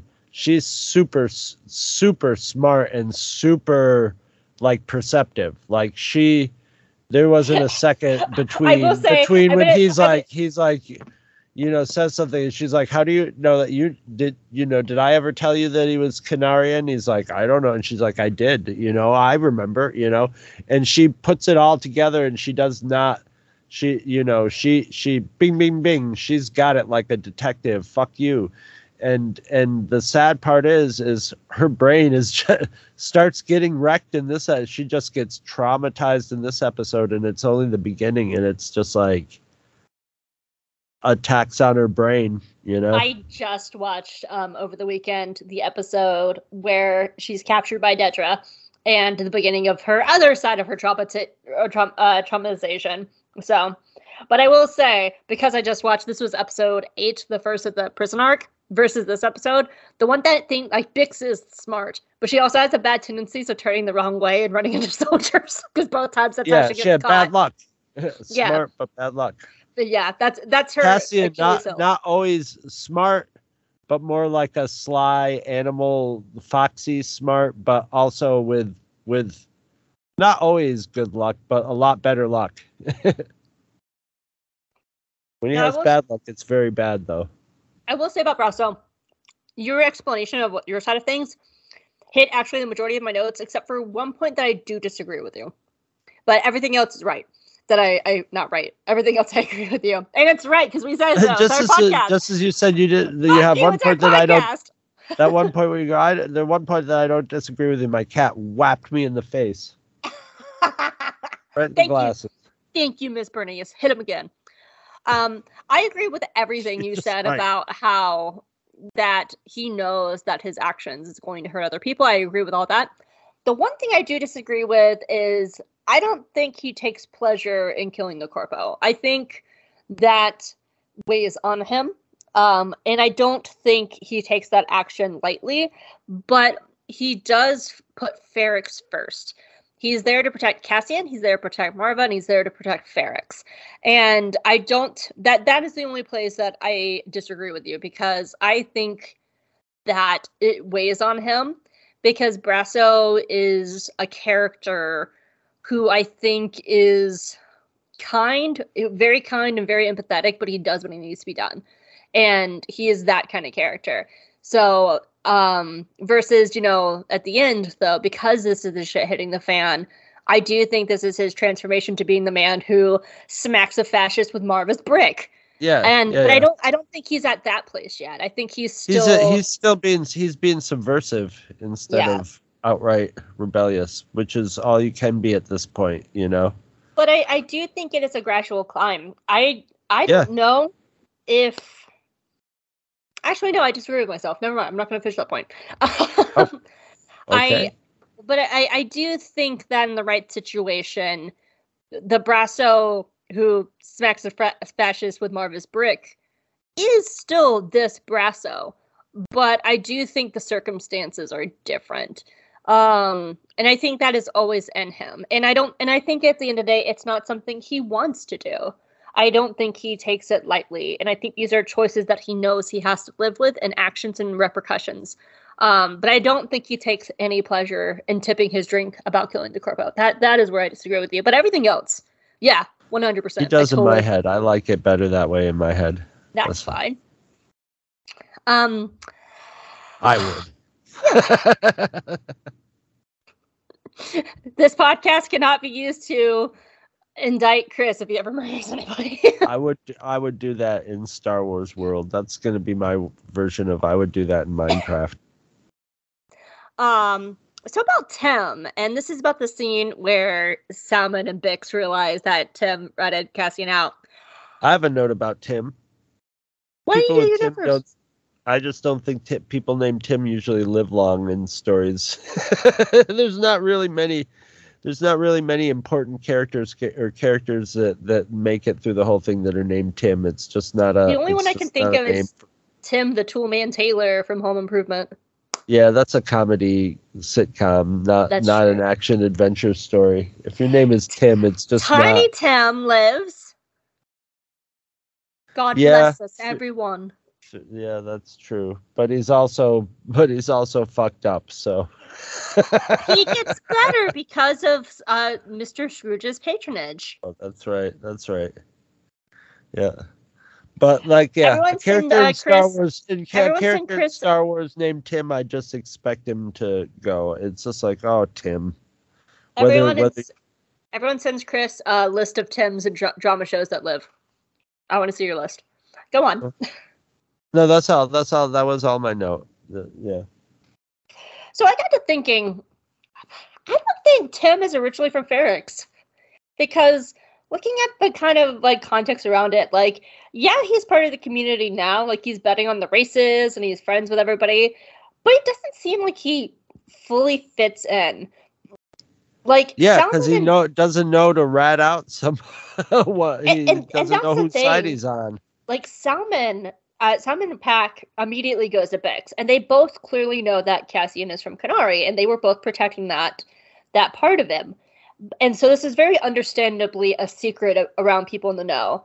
And Bix admits that she did tell Tim, but it seems to indicate that he came to Ferrix and Bix didn't trust him right away and didn't tell him until that trust was earned. Right. So it does make me think that Tim is not from here.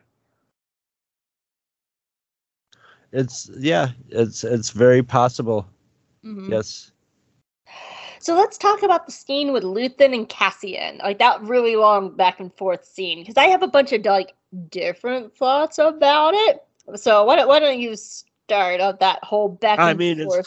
It's classic recruiting. He's that scene is wonderfully written, because Luthen is really a recruiter. He's not there for the box. He's been working on Cassian for something down the line, more for somebody with that psychological profile. He's puppet mastering this.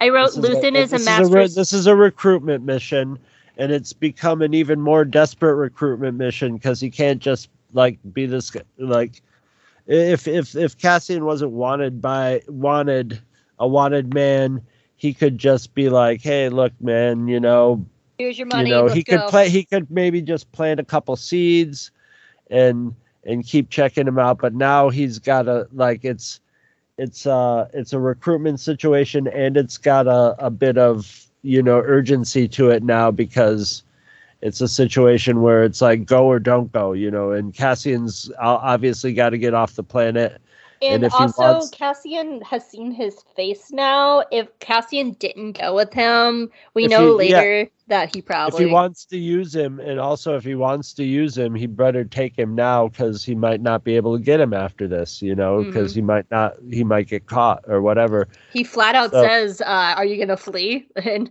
because Cassian goes, "You know where I live," and Luthen says something along the lines like, "Are you gonna stay?" yeah, really? Are you He going to knows that live he's here gonna when I run. come back? Yeah. No, yeah. Luthen is already, Luthen already has a whole chain of answers for every question prepared, and has Cassian's beginning and middle end as meet the guy, get the money, and get the hell out of here. Use it for money to flee. Whereas Luthen's motivations are I'm recruiting this guy. So, and it's just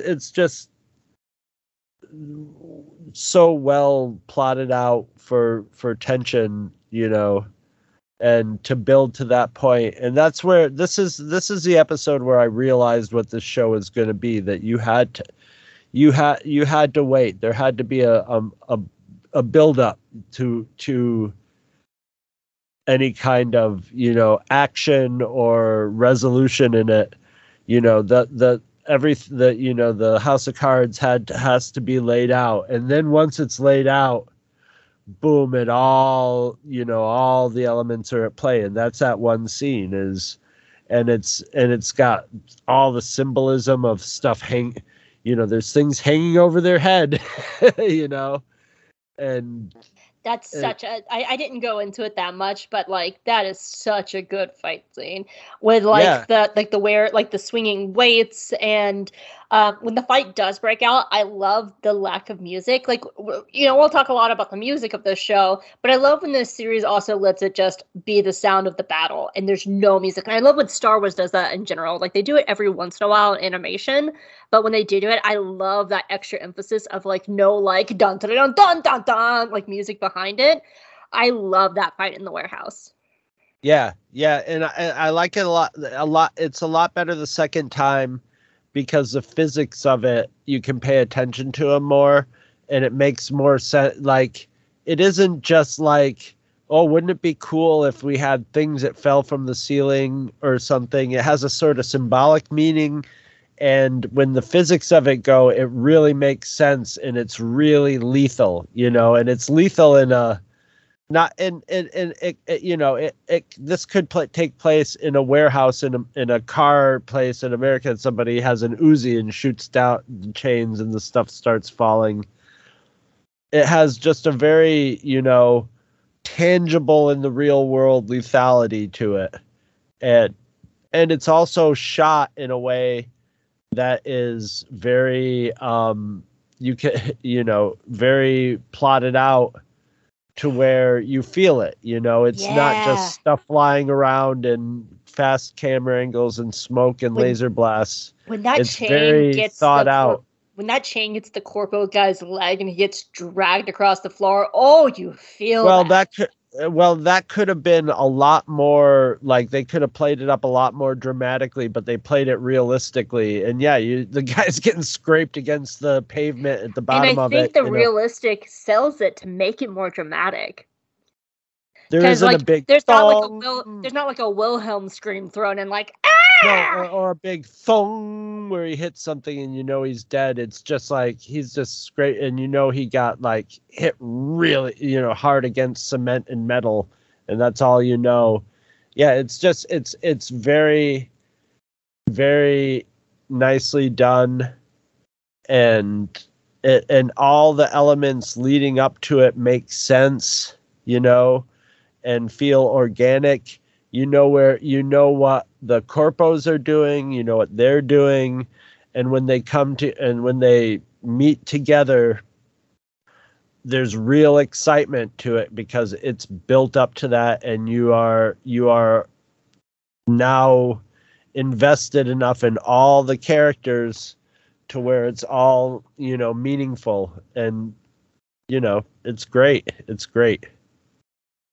So I also like just like some like the little lines. Like I love, and this was a trailer line, so it was a line that everybody like knew going into the series, was talking about how the Empire just would never like even are so smug and full of power that they can't even fathom that somebody would like put on a suit and just like walk into their house because they have so much hubris. Yeah.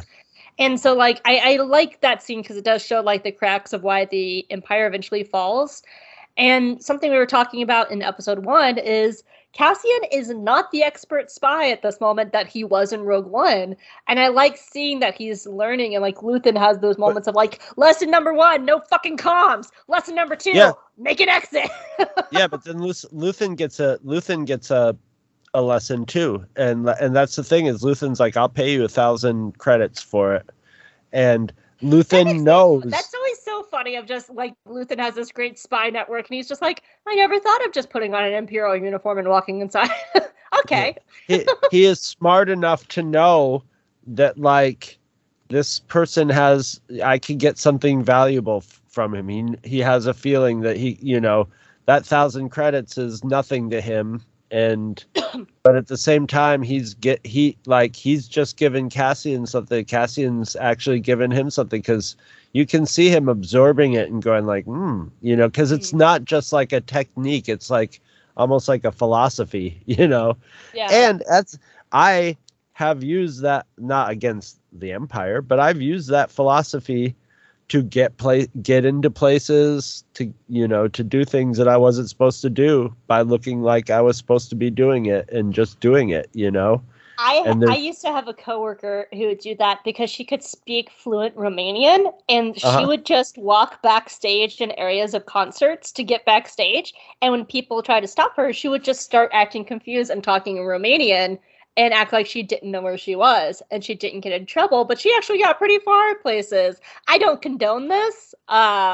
She could have carried just a simple folder with some paper in it and stuff and an ID tag and been talking in Romanian and like said stuff like in Romanian, like, look, I'm supposed to see Mr. blah, blah, blah, blah, blah, blah, and start open the thing and showing the people, and they'd be just like, yeah, go ahead, whatever, It's yeah. But so I want to talk a little bit about like Luthen and his relationship to Cassian, because I do find it so interesting all season that he goes back and forth on whether or not to like keep him or kill him. And I just rewatched episode 8 with my stepmom on Sunday, and this was the first episode of the prison arc. And Luthen is having this conversation with Clea, his assistant, and she's like, you're the one that brought him into this, he needs to die. And like he seems almost like remorseful over that fact, and he's like wanting to hold on to trying to find Cassian while she's the one that's like, let's put an end to this. And he's like, no, we need to find him. And like she's the one that shuts him down, which I will get so much more into because I think Clea is the real Axis. That's my tinfoil hat theory. We'll get to that when we get to Clea. Put a pin in it. But he's so interesting because next week, in this episode, like he's really intrigued by Cassian. He clearly knows him. He knows his background. He doesn't want to kill him in a later episode. But then next week, when we meet Vel, he tells Vel that if Cassian becomes a problem, that Cassian is expendable and to kill him. And it's so fascinating because it's clear that he sees something in Cassian. He sees something special in Cassian. But And he says so as much in this episode because he says he's here looking for more than just a Starpath unit. As you said, he's looking to recruit. But I like that he doesn't get attached to Cassian fully. This is a war, and it's understandable that Luthen doesn't want to... We'll get a lot more insight into that when he meets Saw Gerrera, Yeah. And so this is a war, and it's understandable that Luthen doesn't want to get too attached to Cassian. And so I do find it intriguing that he knows that Cassian can be something, but he doesn't want to get too close to Cassian because of that. Now, and because he knows he might have to get rid of him. At the same, he likes Cassian, and he obviously thinks he's going to be a very important part of the rebellion. But at the same time, he's always going to be on the mission. The mission is more important than any of them, including him.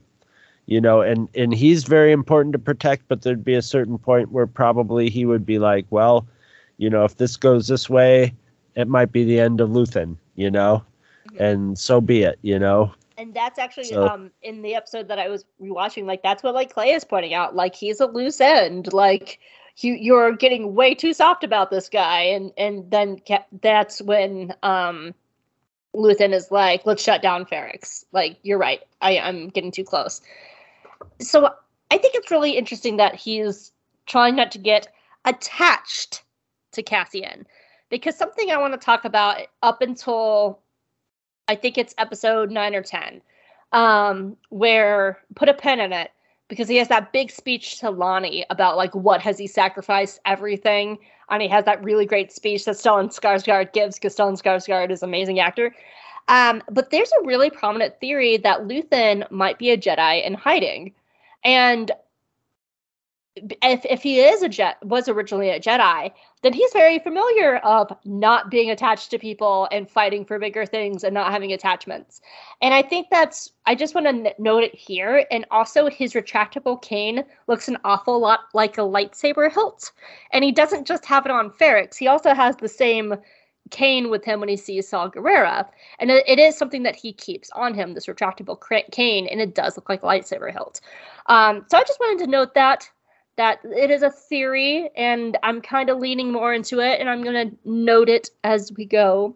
But that kind of reminded me of like him just being like, yeah, I'm really interested in you helping me, but I'm also not going to get super attached to you, because I was trained my entire life not to be attached to people. Cool. I want to talk about the Reckoning metal percussion segment. I love that it's actually part of the score that Nicholas Britell made sure the actors knew it was part of the score, and he taught them the musical beats as acting, and so they're like acting out the music as well. And I love that about Andor. Those are probably a lot of those people are drummers. I don't know. I mean, are the actors like that play the Pax or Nerchi or Zanwin? I mean, probably the extras. Might have been, that might have been part of when they were casting people for Ferrix. Say, do you have any musical talent, and so that they could, throw together a band, or they knew they were going to be incorporating it. So, because like if you tell somebody plop out this beat on that, a drummer will just go there and go dun dun dun dun dun dun dun dun dun dun dun dun. You just give them two numbers, and they can do it, or a little piece of sheet music or something like that. Or you could just tell them go dun dun dun dun dun dun dun, would work also. But like with drummers, there would be like a less step in between, and they sort of played it like drummers. They sort of, the way that they hit it, they were hitting it with sticks, and they hit it with sticks like professional like drummers would, like midway up the stick and stuff like that. So I like the fact that, like, Ferric talks to itself, Yeah. If you don't belong at Ferrix is talking to itself, and you don't know what it's saying, but it's talking to itself. This is kind of like I sort of have two notes about this, because I love that everyone on Ferrix knows what it means.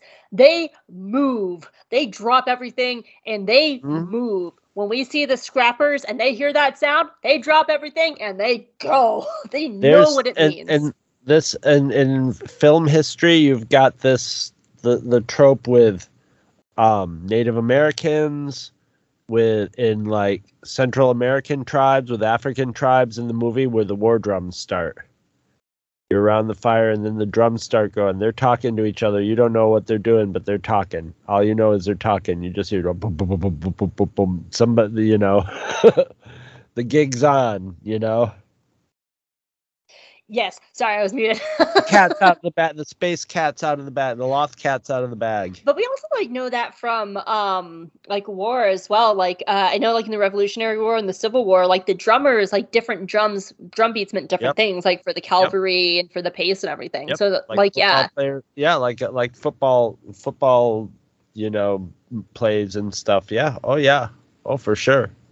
There were code talkers who spoke in sign language, Native Americans who spoke in sign language so they could silently do things, Oh, yeah. Mhm. Yeah. But and as you said, like, it's very clear that people who are not from Ferrix don't know what it is, because the corpos just blow it off as like an intimidation tactic. But as Marva says, no, we're telling you it's a reckoning. I have a note on that where he goes, "What is this?" And he goes, "Intimidation." And I was just like, this is typical fascist fucking victimization too. They're trying to intimidate us, sir. You're the intimidators. This is reaction to your intimidation. This is literally reaction. But he's just like, and it also shows that they're scared of him. That in their hearts, even though they have all the power, they're scared of him. Which is a nice. You can. Oh, go ahead. You can catch and interpret and trace like Bix on her, sending a transmission and stuff like that. But this you can't do. There's nothing you can do about that. This is out of your Imperial. You can't hold up a droid and have them translate those drums. That's something the people in the planet know. And yeah, so much communicated in that. I love this show. And it actually echoes without spelling it out, without a character, in a lesser written show would have somebody say that the drums, they're Marva sort of says it, but she says it in just a very poetic way, like somebody would there, just like, oh, that's the sound of reckoning. She's just using it to fuck with their heads. Mm-hmm. And it's glorious. And in a lesser show, somebody would have been like, Ferrix is like what I just said. They would have spelled it out, and I love that the show doesn't tell. But it something that it is words.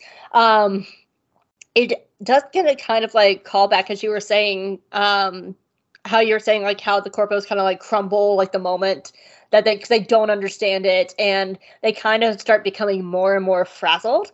It actually reminded me of a line later that Cassian tells Kino Lloyd, Andy Serkis's character, and he tells Kino, power doesn't panic. They don't have power because they're panicking.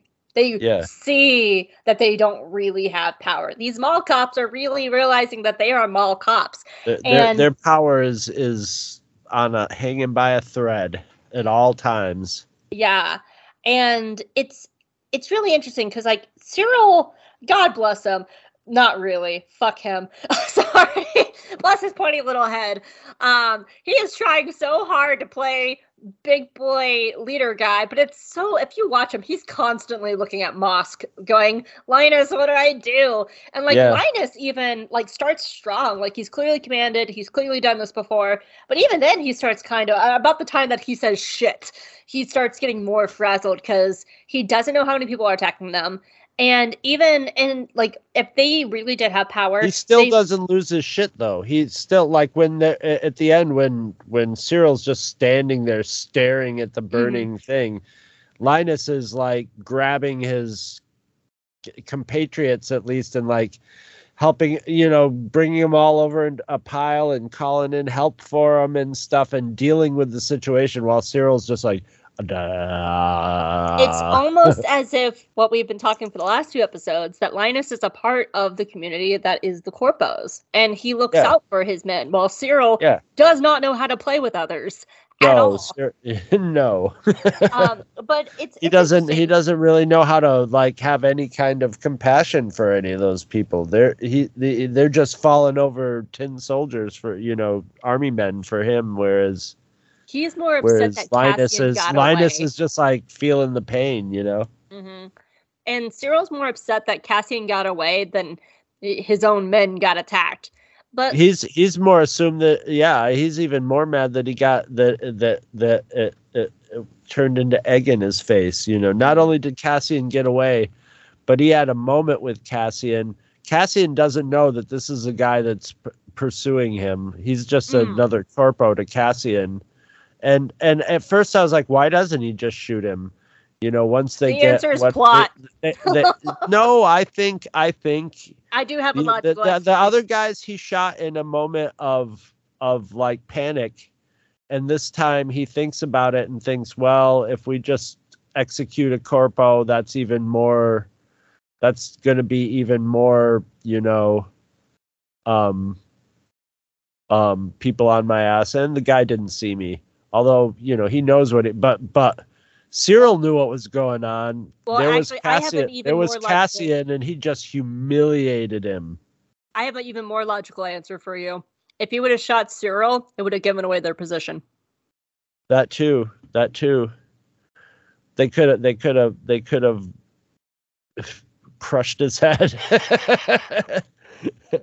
I mean, that's really gross and rude, but like that's sort of like the world we're in right now too. But I think they were just like, if we, the more people we kill, the more attention it's gonna grab. We got what we needed out of them. I like how they so seamlessly work together, though, where,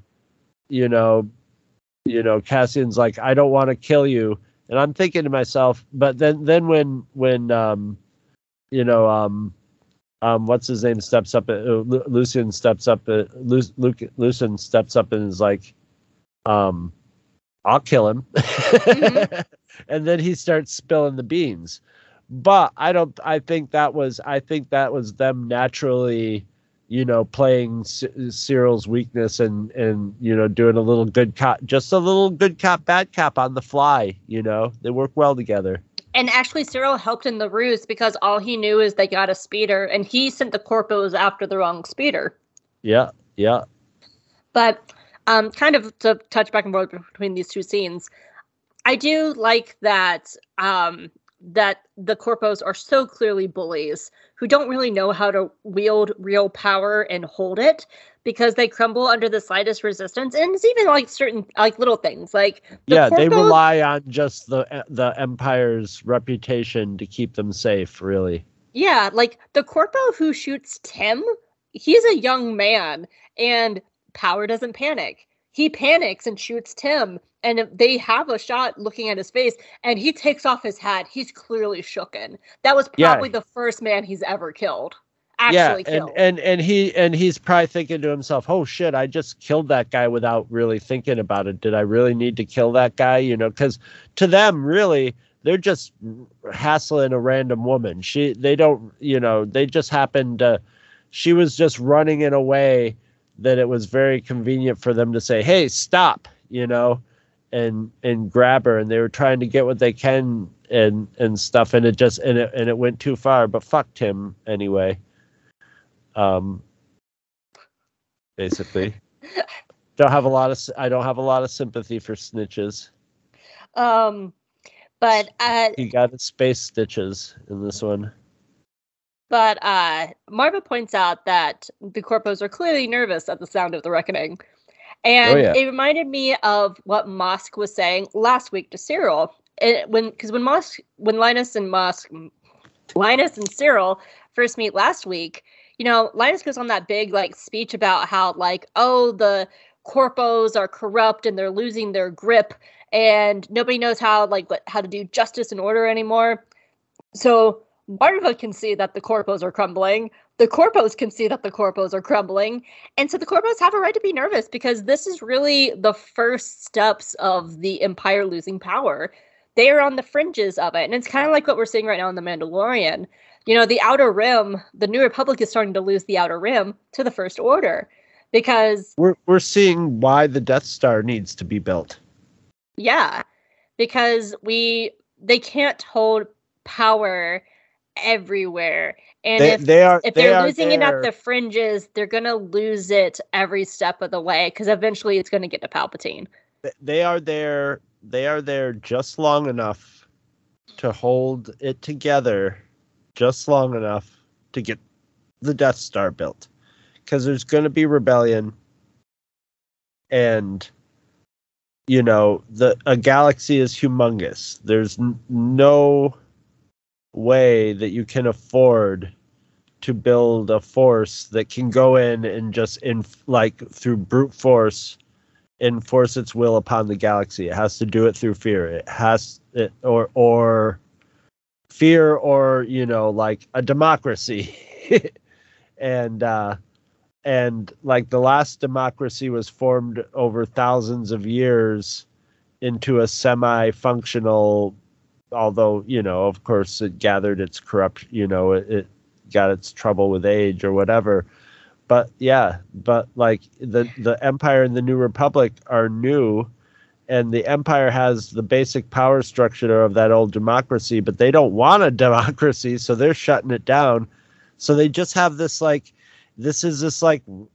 time period where it's a race against time with both people, and if you can't keep Death Stars in order, you're done in the galaxy, because you can be turned over one planet at a time, So yeah, they're desperate, but at the same time, everybody's in this weird thing where the Empire's trying to keep it as close to life as normal as possible, but you can't help but have things like Ferrix happen. And this is just it's really turning into this like beautiful story point of like, the Death Star just looms in the distance of everything in all of this, So it's actually interesting because I just wrote this week for work about quotes from Rogue One, and in the opening scene of Rogue One, when it's Director Krennic talking to Galen Erso, Jin's dad, Krennic says, "We are on the verge of greatness, being the Death Star. We're this close to providing peace and security for the galaxy." And Galen rebuttals, saying, "You're confusing peace with terror." And Krennic says, "Well, you have to start somewhere." And this like really fits into that because like, you're right. All they're doing is like, once they get the Death Star, they really do feel, I think that's how they're going to keep the galaxy in order. And of course it just makes it worse, It's the only way they can do it. It's the only way they can wield enough power to keep a whole galaxy in order. You can wield enough power on a planet to keep the planet in order, but you can only install that much force in so many planets. So if you do that, then all the other planets will just be gone to you. So it's it's like, I mean, maybe over 1,000 years, Palpatine could build up enough of military but maybe there's probably just not enough physical resources in a galaxy to do that. And so that's the only thing they can do is have the power to where like, hey, Empire's cooler and something, but if you fuck around enough, your planet's gonna go away, and that would cool things down a little bit, Mm-hmm. That would definitely put a chill on things. And to touch back on the Cyril, Cassian, Luthen scene, I just love that so far in the show, this is the only time that Cassian and Cyril are in the same place. And they are the reason both of their stories play out the way they do. They are the catalyst for each other, and yet this is the only time that they're in the same room. And I just find that really fascinating, that they are such big, and like, it's more for Cyril, because Cyril's the one that's just like, Cassian Andor, I must get him. And meanwhile, Cassian's like, I don't fucking know who you are, but you're the reason I'm in jail. Yeah, a successful rebellion or any kind of subversive or underground thing has to be so super, compartmentalized and need to know, or else, you're just, your information is going to get out. The more compartmentalized you keep it, the less chance there is of the enemy ever finding out what you're up to. But even that, like, on a more simple basis, like, Cyril knows who Cassian is, and he is obsessed with it. Cassian, on the other hand, is just like, I don't know why any of this happened. I don't know who ratted me out. I don't know who this guy is. I don't know that I'm in the same room as the guy who is hunting me, and now I'm in jail. Because Cyril is a creepy fascist, like guy. He's got that psychology. So Cassian, it just is a way for him to, play out his pathology. It's a focus. He needs a focus to focus his inner anger and sliminess on, and to have as a scapegoat of, especially since when he started like focusing on Cassian, that's when like his career started going downhill. So now he's got a scapegoat for his career and why he's not pleasing his mother and why he feels like he has 8 million spiders living inside his body all the time, and why there's a gerbil in his head, and it has one of those little gerbil running wheels in it, and it just runs and runs and runs in circles, but sometimes it stops and just goes. Don't forget about his big jizz ragtime napkin. Yeah, it's and then there's this wonderful woman that will also so if they set these like weird fixating things to go on, like if I can capture my alter ego enemy who he's blowing up in his mind, I will get my dream girl who will realize how wonderful I am and how we're the same. It's just that total. Yeah, it's wonderful. But and meanwhile, like Cassie is just like, I don't know who you are. Surface. All under the surface. Yeah, he's just. And Cassian's just like, who the fuck are you? Here's just this guy. All right, I'm gonna punk him and get out of here. And right. And that's Cyril. He's impotent. It's impotence, and that insecurity and impotence is what lies at the bottom of what's motivating him. That's what he's motivated by just the most pathetic motivations ever. Literally, like his motivations are his pathetic qualities inside of him. I love it because I love seeing characters like that. Just their lives are endless self-imposed and self-inflicted misery, and I love seeing it slathered on them. Yeah. As you were talking, I was reminded of one of my favorite Darth Vader jokes. And it's in the comics, and I think it might have been a time where like Luke came face to face with Vader, and this was before they like knew each other, who each other were. And Luke goes, "You killed my father," and Vader goes, "I've killed a lot of fathers. You have to be more specific." What was your father's name again? I know, right? But that's kind of the situation where Cyril's like, "You ruined my life," and Cassian would be like, "I literally don't know who you are." Yeah. Do I know you? Do I know you? But I find that just so fascinating that at this time in the story, like, this is their only meeting, but they affect each other so much. I just find that really fascinating. Something just I wanted to note right fast. This is probably like my third to fourth time watching the series. And I never really noticed before how central the packs are to the bigger story. Salmon is the means of Bix calling Luthen, and they're the one who start the Reckoning warning. And I didn't really like notice the packs that much until like probably this viewing and like watching it with my stepmom as well, because they were so central to so much of what's happening on Ferrix. They are clearly close with Cassian, Bix, and Brasso. And then later on, when Salmon is killed, like that's why Willman turns and escalates the fight in the finale. And I don't know. I just wanted to note that they are very subtle characters that are incredibly vital to the story. And I find that really fascinating that I just like whiffed on them. And I'm sure a lot of people have whiffed on them as well. But I like that storytelling because the people of Ferrix should be unassuming until shit hits the fan. And that's exactly what the packs are. So I just wanted to note that I like them. And yep. It's there's a confidence in the writing and the direction of this where they don't have to spell everything out to the point where, it takes away from the realism. Mm-hmm. I like that. That's respect for the viewer.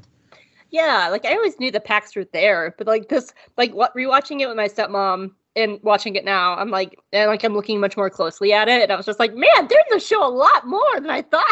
Picking it up on the second time. Yeah. Well, this is my third or fourth it's time. in there. You might not catch it the first time. Yeah, what I've been watching with my stepmom has been my third time, and so far, until I catch up with that, it's my fourth time now. Jeez. Yeah. And finally, kind of like the last note that ties into the final scene. I love the cut between Marva crying in the present versus her carrying Casa away in the past. Because in the present, she knows that this is going to be goodbye to Cassian for a while, and she might not see him again. And it's just interwoven with her starting her life with him. And I just really like how the flashbacks are handled in the series. I think they're executed very well, and they're thematically timed really well as too. And to go back to the flashback of cutting between Casa leaving Canary and versus Cassian leaving with Luthen, I like that kind of parallel of those two scenes because up to this point, Cassian's life has sort of let me rephrase this. Major things in Cassian's life, major life-changing events, has been determined by other people. Marva and Clem set him on one path by taking him from Canary. Luthen is setting him on another path by taking him from Ferrix.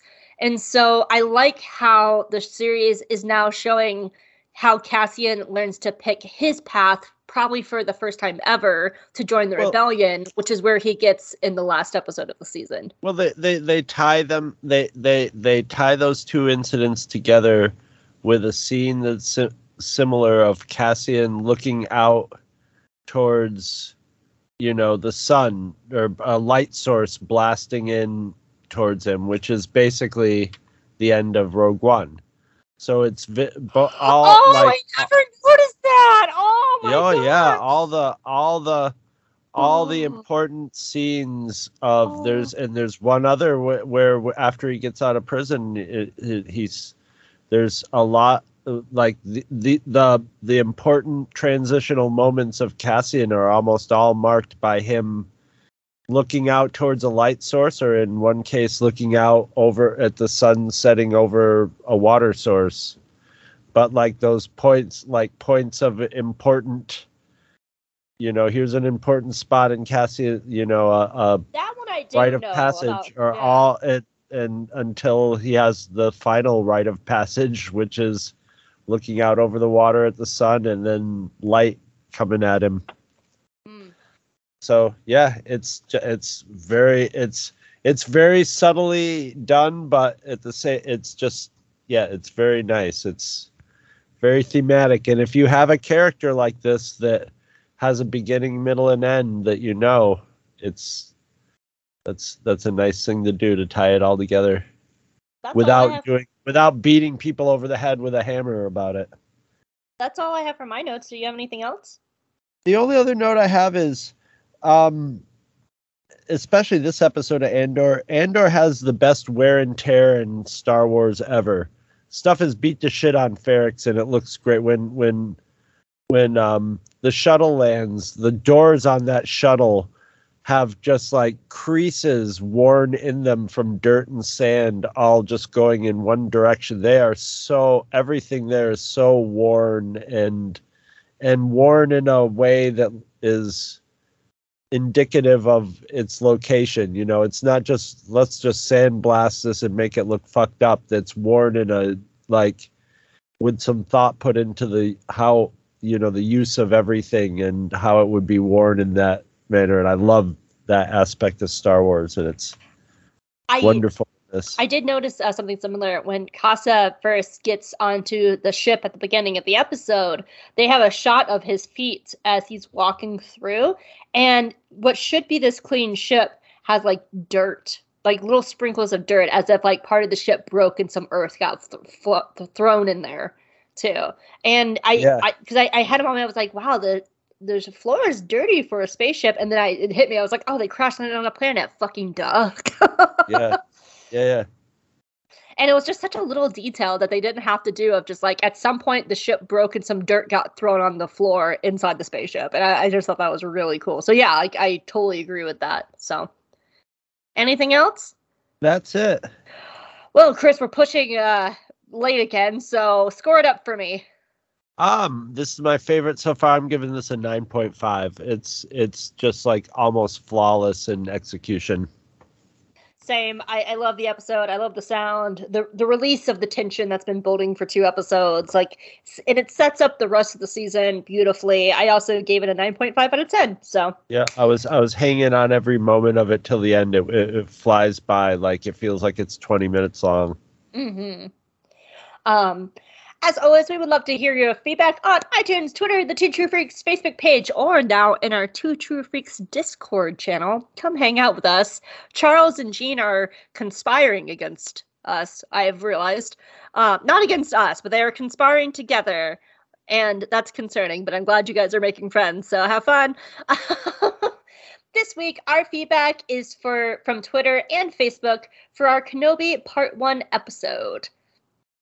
All right, and we have a comment by Buko who says, more like Mopey-wan Kenobi, am I right?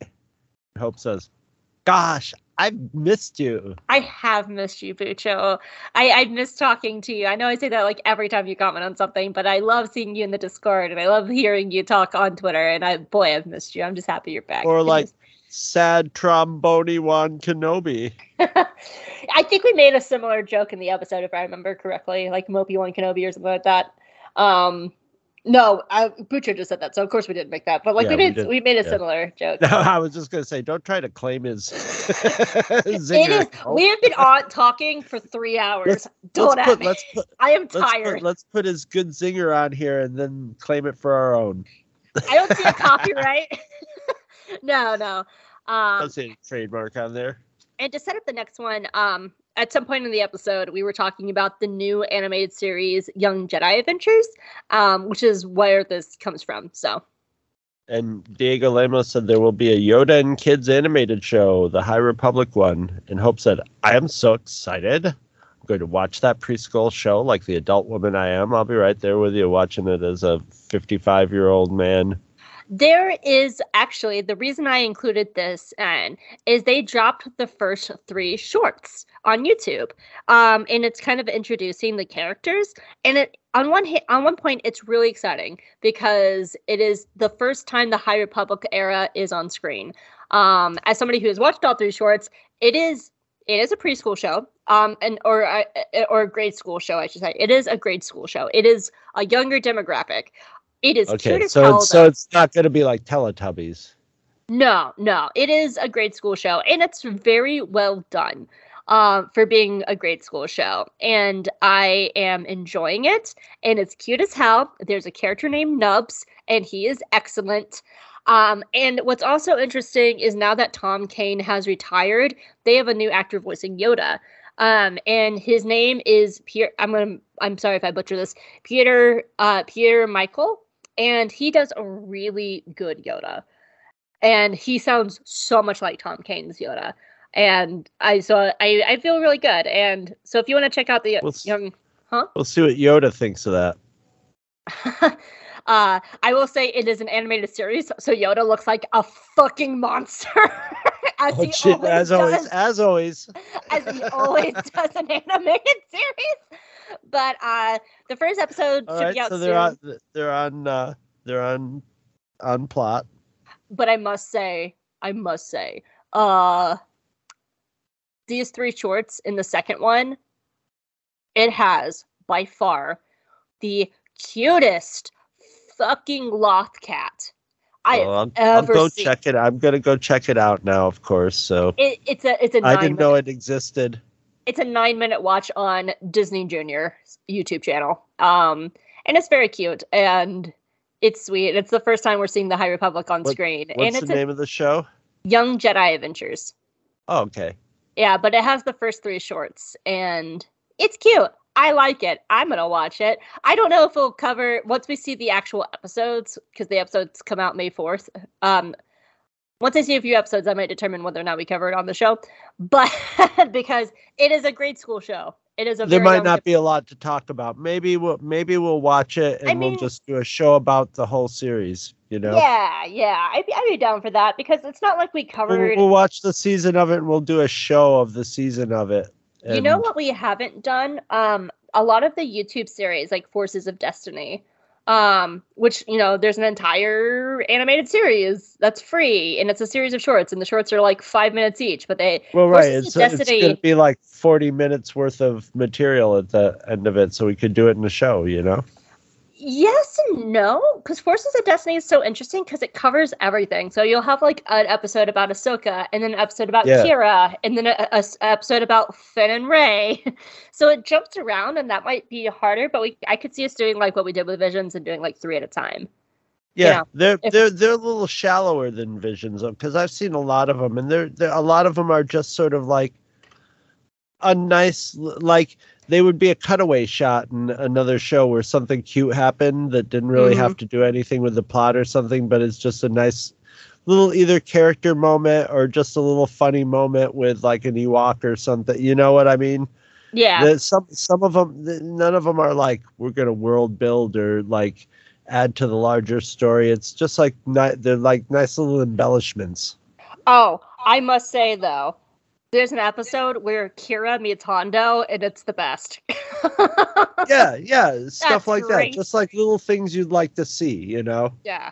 I wanted to add that because, like, Young Jedi Adventures is coming. The first 3 shorts are on YouTube. They're very cute. It's about 9 minutes of your time right now. And then the show starts for real at the thing. Also, if you want to watch a really fun show now that Ahmed Best is back and you haven't seen it, go look up Jedi Temple Challenge on YouTube, and you can watch Ahmed Best as Kellen Beck for like 12 episodes. It's great. And it's free on YouTube. Go check it out. So, all right, Chris, let's get the fuck out of here. We've been talking for 3 hours. And I got work in the morning, and I gotta watch Bad Batch finale. Me too. So, where can people find you? You can find me at twotruefreaks.com. That is our website where we keep all our podcasts. And it works like all those .com podcast websites do. We got all our shows categorized and whatever. You can go look at each show. You can go to Facebook and go to the Two True Freaks podcast page where we post all our episodes up. And we have the Two True Freaks Cantina where stuff happens. Like I have a conversation with Scott Gardner about where we gripe about the short attention span of movie consumers, of media consumers. And you can also, if you choose to go to, I hear that Twitter is up, or is, you know, has what, like several billion users and is down to like 4 employees now or something like that. So it's interesting. You can go there, and we have a little Two True Freaks set up there where it's just very Two True Freaksy. You're not going to get any kind of any kind of Twitter, you know, drama or anything there. Just Two True Freaks information and talk. Doled out to you by the stalwart Gene, the Twitter machine. Oh, I wish I had like something metal to bang on to be like da da da da da da da. That would have been perfect, but I didn't plan ahead. Yeah. What are you gonna do? Well, anyway, that's where you can find me. Where can they find you, Hope? You can find. I also want to say too, you should go watch Young Jedi Adventures because the usual suspects are getting mad over a show being made for preschoolers. And they're just being it's so funny because they're just like, this is an epic fail of the show. Who's gonna watch this? And I'm like, you're fucking children. You know what's sadder than you and I as grown adults watching this? Grown adults hate watching it. Yes, I am watching it for fun because getting wound up about it. And you know what? The shorts are cute. The planet that they're on is actually really pretty, and it's a new planet, and it's really cool. But yeah, I'm watching it. I'm looking at them at YouTube. It looks like it's like along the Rebels sort of like style, color grading, you know. color and visual style. Yeah. Their heads are a little bit bigger, which is very common in grade school, where you have the bigger head and the bigger eyes. I mean, that's not uncommon for like Disney depiction of little kids for little kids, as more. But the Tuca Cat is the cutest fucking Tuca Cat I've ever seen in my fucking life. Anyway, you can find me at Jaig and Jedi on Twitter. That's our Twitter account. You can also find me at HopeMolnax. I write kind of everywhere. I am now working for Wealth of Geeks, and my stuff is starting to get published over there. I actually get to write a really fun piece about whether or not Rex was retconned into Return of the Jedi, which was really fun to write. I also work for Dork Side of the Force, and I'm also still working at the Geeky Waffles. I do a lot of things, and I also do for Light and Dice, where Gene and Charles are conspiring for Light and Dice in the Two True Freaks, Jaig and Jedi Discord. So They're conspiring now, because Gene is lovely and listens to the show. But you should go check out For Light and Dice, because it is a real play tabletop podcast where we go on Star Wars adventures, and we have a really fun time. And and everyone is great. I've run out of steam. We've been talking for 3 hours. Oh my god, what is the name of the next episode? I think it's called Aldani. It is called Aldani, because I looked it up earlier today. Come back next week and we'll talk about Aldani. This is the start of the Aldani arc. Yes, and we'll get to meet the guy named Nemec, who looks like my friend Jason Nemec. It's kind of creepy. Whoa, really? Tell you about that next week. Something to look forward to next week. That's crazy. Are you serious? Yeah. Oh, I do like Nemec's little hat. I'm still not over Nemec. Anyway, let's go. Bye, everybody. Bye. Bye.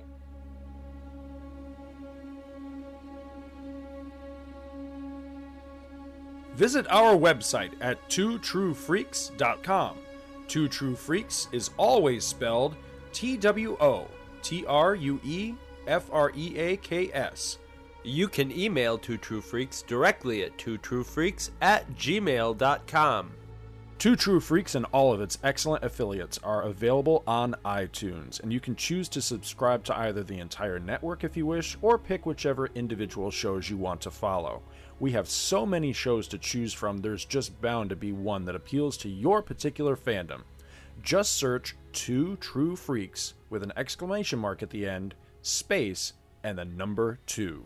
You can find Two True Freaks on Facebook. Just search for Two True Freaks. Dumbass. If you ever leave your house and you actually have friends, why don't you tell them about Two True Freaks? If you've enjoyed our show, please won't you take a moment to rate us on iTunes? That helps others find the show too. Thanks for listening. And join us every Monday for new episodes of Two True Freaks.